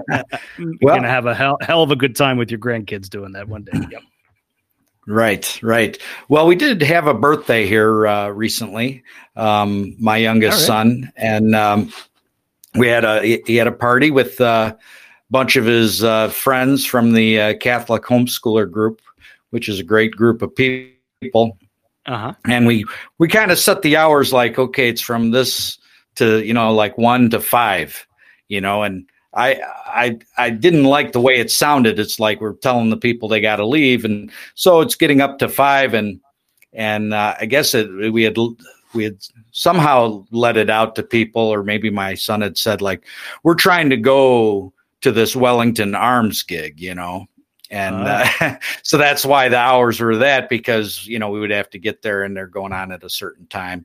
So And I told the people, I said, you guys can come with us if you want to travel just a little bit and attend, which is a joke. I don't think any of them could handle it, but we did go because it was also one of our dear lady friends in our local group. It was her birthday as well, so we were going out, and Wellington Arms was playing a gig. This guy, a local friend, he had got in some trouble with there was a bakery, and they were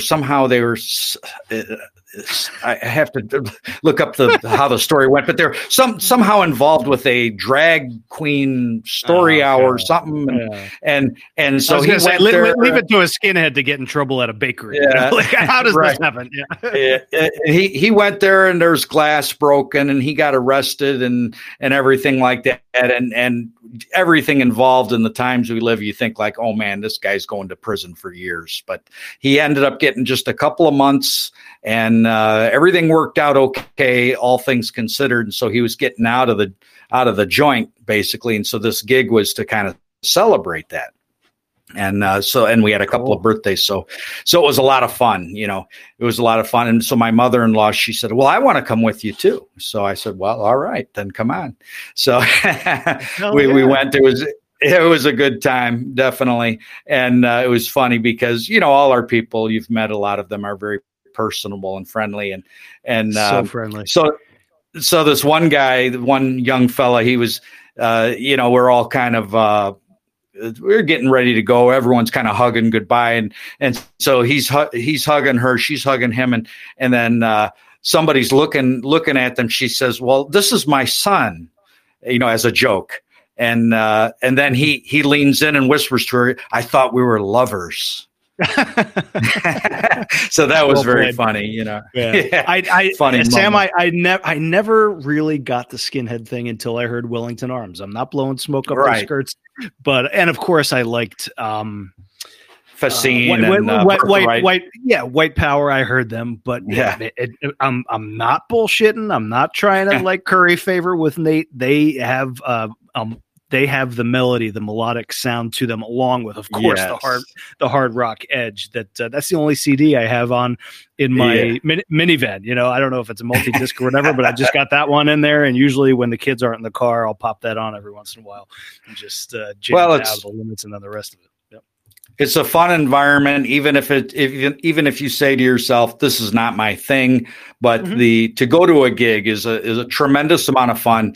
I'll even put it out there right now: money back guarantee. You come to a show and you're not happy when you leave, I will personally make good on the ticket. All right. Because no scammers, please. Yeah, no, don't try to milk Sam. Sam takes free turkeys out of poor people's mouths, but don't do this. Right, exactly. I'm joking. You mentioned the guy getting in trouble at the bakery, broken glass, etc. Yeah, reminded me of our prisoners. I got a letter back from Ash the other day from England. Oh, our friend from the 4th anniversary special. Bittersweet. They're appealing his 8-year sentence and the list of other crimes that he included in the letter that other people have committed, been found guilty for, and gotten shorter sentences from the same effing judge. I know I gave myself a one F-bomb per show license for the second half only, but I'm not going to use it.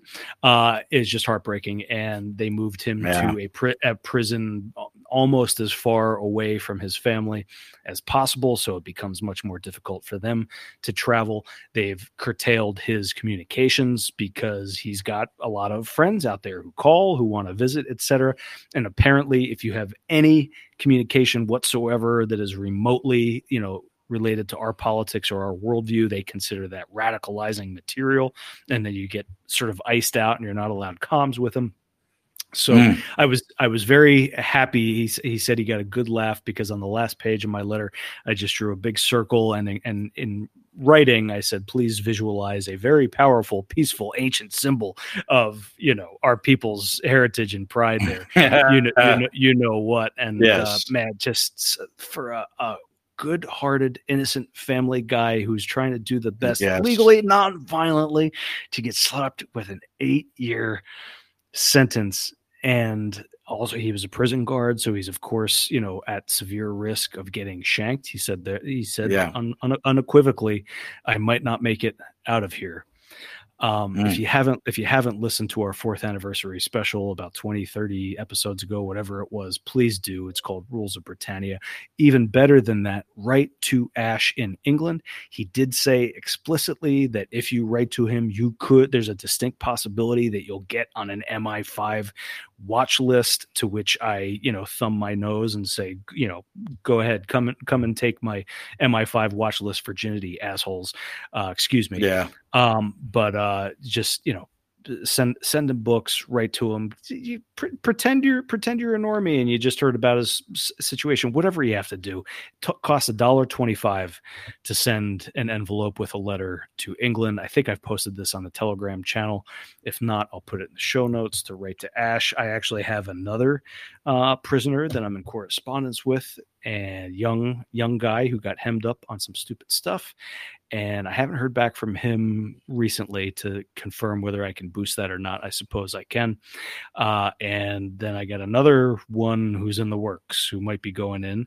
And another one of our great friends just got out, as I mentioned at the top of last show, and got to spend Thanksgiving with his lovely family. What a horrible ordeal he went through, and is now back out and, getting back to life. He did his time, as Cantwell described in that one of Cantwell's best shows, I think, was when he talked about doing your time and doing your, if you have to go to prison, just do your time and get out and start over again. And most of our guys, go ahead, Sam, please. If that doesn't convince you that they hate us, they intend to hurt us, they would hurt our families, they'll do anything possible to hurt us, that you should be well convinced of that by this point. 100%.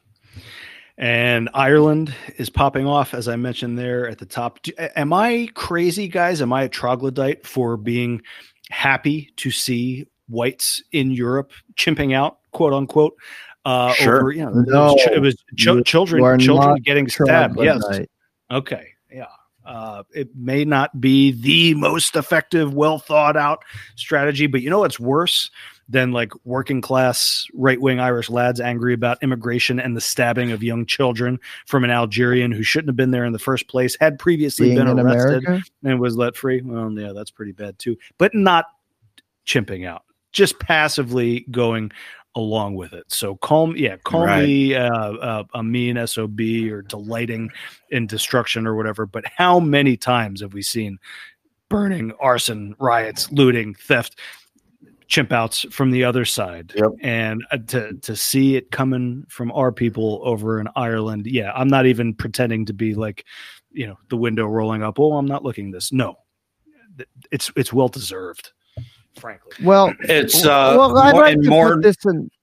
Yeah, go ahead, Rolla. Yeah, I'd like to put this into perspective because some retard might say something stupid like, "Oh, you're burning down your own neighborhood." Well, think about it like this: they're burning down their own neighborhood to get rid of an infestation. Think about it like you have to tear down parts of your house to get rid of mold or replace rot. Mm-hmm. That's or all if you they're have lice, doing.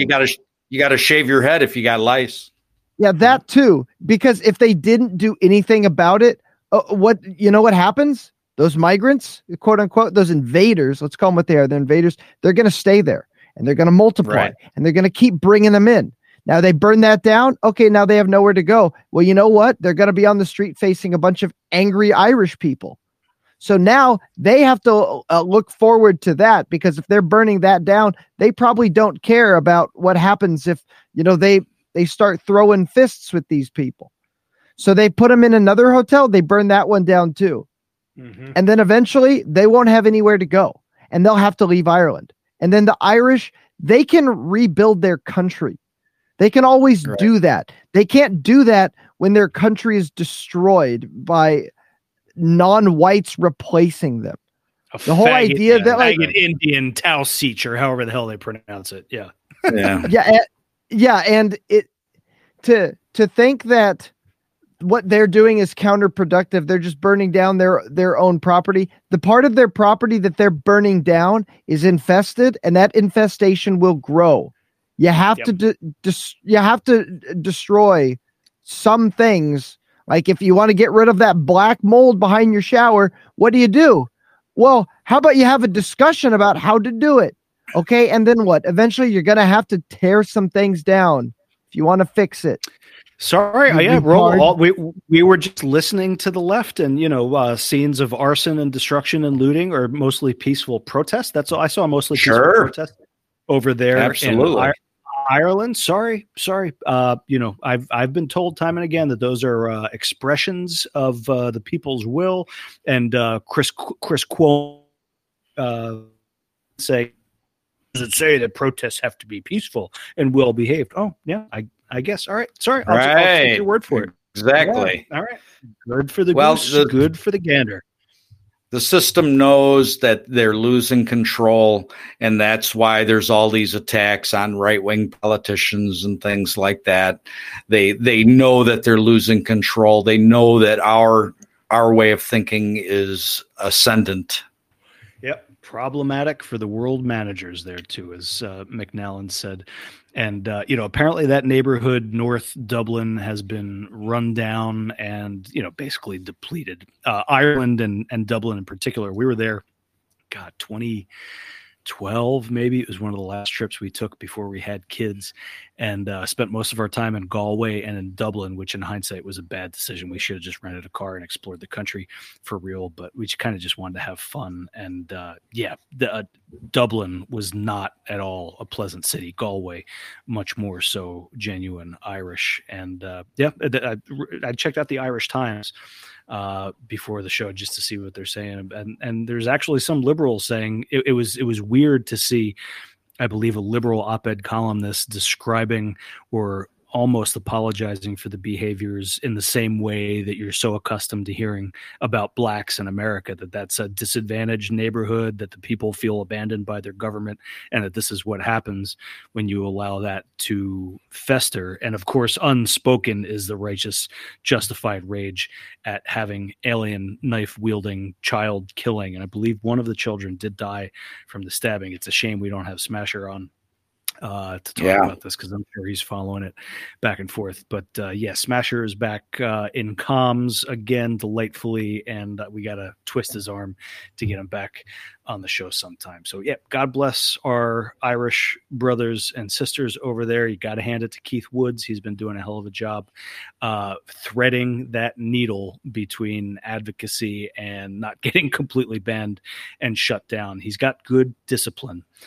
For sure, to be able to go and name the Jew and name the invaders, etc., without getting banned. I don't know. He and Alon should have a beer sometime. I almost was thinking, man, maybe I really, stuck my foot in it with my analysis of Elon Musk and his biography, and he's never going to be our guy. He cares about getting to the moon and stars. I still think that's true. He's still banning people, and he's doing this little thing where he signal boosts and engages, but it's certainly better than no Elon Musk. Don't get me wrong. I don't want to be a hater or whatever. Maybe I'm too cynical, or maybe I'm seeing it accurately, and this is about as much as we can expect from him. Well, I would say that the more things progress, as we see, we will see more people taking our side in different ways. Just because our thing is ascendant. It's not that they're on our side, but they will. When our thing is perceived as the thing to be, then you will get people supporting it.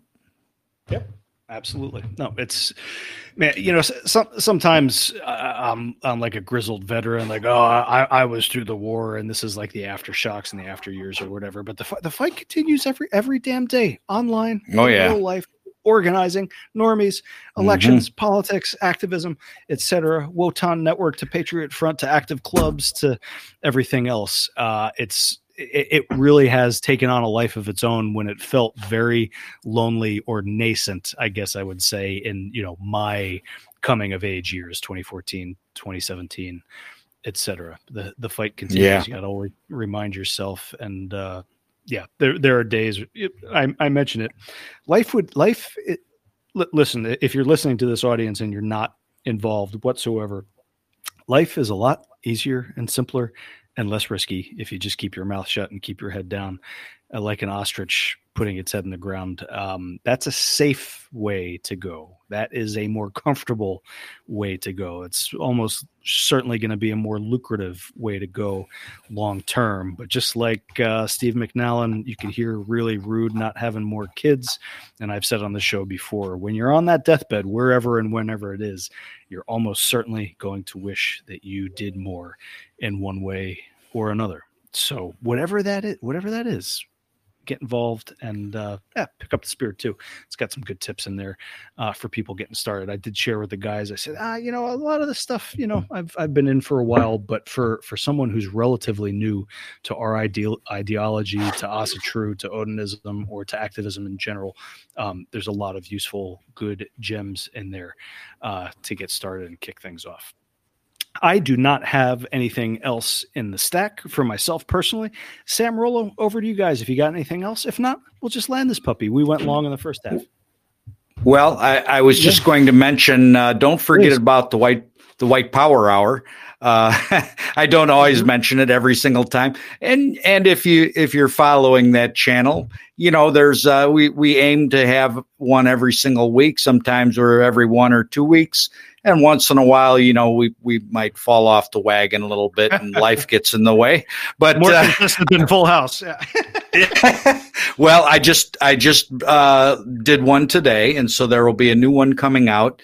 And right. Mark gets busy too, but we do try to get them out. So definitely, everybody go over to White Power Hour Telegram channel, and I'm going to give the address here, just so people will remember. It's always fun to go there and hear some music, even if it's not your thing. Tune in a little bit, hear what I have to say about what's going on in music. Especially this week, it was kind of we try to have a theme, but what kind of theme we're going to have, I don't know. And I said, what I want to do is, what am I listening to right now? What's on my turntable right now? What's in my CD tray right now? Mm-hmm. What's in my cassette deck right now? And so I'm just playing the things I'm listening to right now, which are interesting. But the Telegram channel is WP Hour, HOUR, Show 88, all one word, no spaces, of course. WP Hour Show 88. Check it out. It's fun. Absolutely. I love doing that show. Check out my show. Yeah. Oh, that one was great. That was just, if no other reason, it was like such a shift of gears. Sure, I know. Those guys kind of indulged me. They were like, oh, yeah. Yeah. Oh, that was great. That is a great episode for sure. Thank you for check it out. With that. Yep, Sammy B. Yep. Absolutely. And of course they're Telegram or a device banned, so I always have a hard time finding them. But yeah, just go to Telegram, use your desktop or the web Telegram, etc. to get there. Check out Sam doing that. And Rollo, what's up with you guys and the Final Storm real quick? You did you find a new host or whatnot, or are you just still putting it straight to Telegram? No, we're Odyssey, doing it right? Odyssey, yeah. We're doing it on Odyssey. They have their own RSS feed, and you don't have to upload videos. You just put an MP3 there, which makes a lot of things easier. It reminds me of Mark Twain. The rumors of Odyssey's death were much exaggerated. I guess they were close to death, or they were down for a little bit and new. Well, the future was uncertain because of their cryptocurrency. They got sued by the SEC. Uh-huh. And what came out was that apparently that's not tied to Odyssey itself. So it seems like it's going to be good for now, but who knows? Again, it's another right-wing platform that pretty much just exists to put anti-Semitic content. Like there is still stuff for like Destiny posts there. I'm pretty sure, but there's a lot of my best friend in the whole world I miss him. We should hang out again sometime. I don't know Destiny from a Vouch from a hole in the wall, but Vouch is the fat one. Destiny's the short one. They both make my skin crawl. Yep. They both have sex with men. Trust. Yeah. Well, they admit to it. Like it's like what you say that like it's a bad thing. Yeah. That one time I just remember. Go ahead, Jim.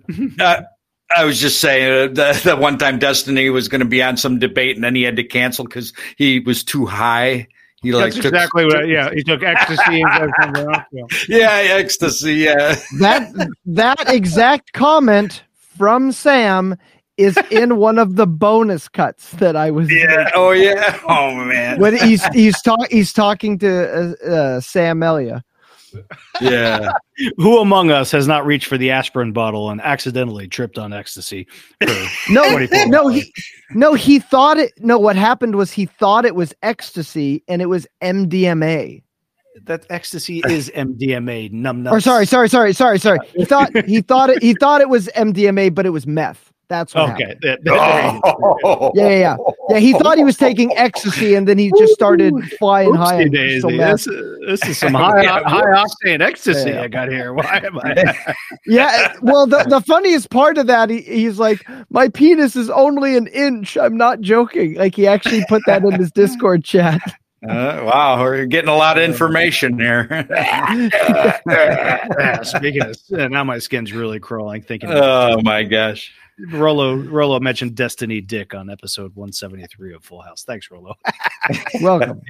He's smart. The internet can't forget that. He admitted that his penis is only an inch long. Oh, man. Cold day in Destiny Land. All right, let's get the hell out of here. I hope you guys enjoyed this episode. Full House 173 was recorded. It might be a full moon up there. I looked up there. It was gorgeous and sparkling tonight. And the other night, I looked up at the sky, and there was a beautiful halo of clouds around the moon with Jupiter. I don't know how I do it, but I can always tell. I'm like, no, that's Jupiter or that's Venus, because they look kind of similar, bright in the sky. And my father-in-law was like, that's Venus. Jupiter is done for the year. I was like, nope, that's Jupiter. And then I pulled out Sky Guide, this old app I had on my iPhone forever. You point it up at the sky, and it plays the music and identifies all this. Skywalk, I think, is what it's called, right? Sky Guide is mine, but I'm sure that there's several. That could be Sky Guide. Skywalk is what I use. That is an excellent app. Yep. I use a land stand. You made that up. That's not a real word. Yeah, there's no way. It's the opposite of skywalk. He did make. Yeah, I was like, you're bullshit. You can't bullshit a bullshitter. Well, you can most of the time. Sometimes Rollo's stuff goes over my head. I am but a humble podcast merchant here. Try to be a good father and husband. All right, fam. We love you. Check out the Spear, please. It's on runestone.org. That link will be in the show notes. Check out Surreal Politics and use Full House as your reference code. I will listen to Rollo's extensive combing through the on mic archives to post that there, assuming that that's fair to God knows which guests are on there. Make sure that that's safe. There's a lot of them. We've had a lot of great guests over the years. And it's very, very rare that we have them back on. We always say, "Oh yeah, come back on every time." And it's like, well, let's go with new guests every time. But we'll have some classics back, including Tom Sewell and our pal Andreas from Nordic Frontier. We want to do a Christmas Yule mashup with him before December gets too long in the tooth. So you know what to do, fam. If you want something on the air considered or read in terms of New White Life, please email us, fullhouseshow@protonmail.com. As the holidays approach, if you got a little extra scratch in the piggy bank, consider us. And that's at givesendgo.com/fullhouse. Telegram, Gab, and the website is always there to keep you posted. God bless Sam and his family, even Rollo and his food poisoning sister and brother-in-law, or brother and sister-in-law, whatever. Sorry, bud. And to Stephen McNallen, the Wotan Network, Asa True Folk Assembly, all those good people. I've had a delightful time at several AFA events over the past few years, and they've always been warm and accepting of a cynical, skeptical, hard ass like myself. Treat your kids right, go forth, multiply, and we'll talk to you next week. Oh, the music. I am going to shamelessly pull from our pal Andreas and Nordic Frontier. I've always loved the tier jam that starts at the top of Nordic Frontier, and then for some reason it's like when Andreas does the break, he's like, let's do a little jingle. Like, you just started the show, it's been 5 minutes, why do you need a break? Go ahead, Rollo. Is that the synth sounding instrumental? No. It's the one that comes before it with the Gyaller horn and the dong, da da da dong. Okay. Because I was going to say you've already used that one. No, I haven't used the weird synth stuff that he plays after tier. I don't think. No. I thought you just meant tier. Okay. No. Yeah. I meant tier. I meant what I say what I mean, and I meant what I say most of the time. I'm still not exactly clear which Irish jam I'm supposed to play, whether it was Foggy Dew, but all right. Am I back? You are back. All right. You've been here the whole time. No, it cut out on me. This is Tier by Wardruna for the third time. Let's get the hell out of here before my Wi-Fi drops again. We love you, fam. We'll talk to you next week. Sam Rollo, one of you pick it. Same time. He beat him to it. See you guys. Talk to you soon.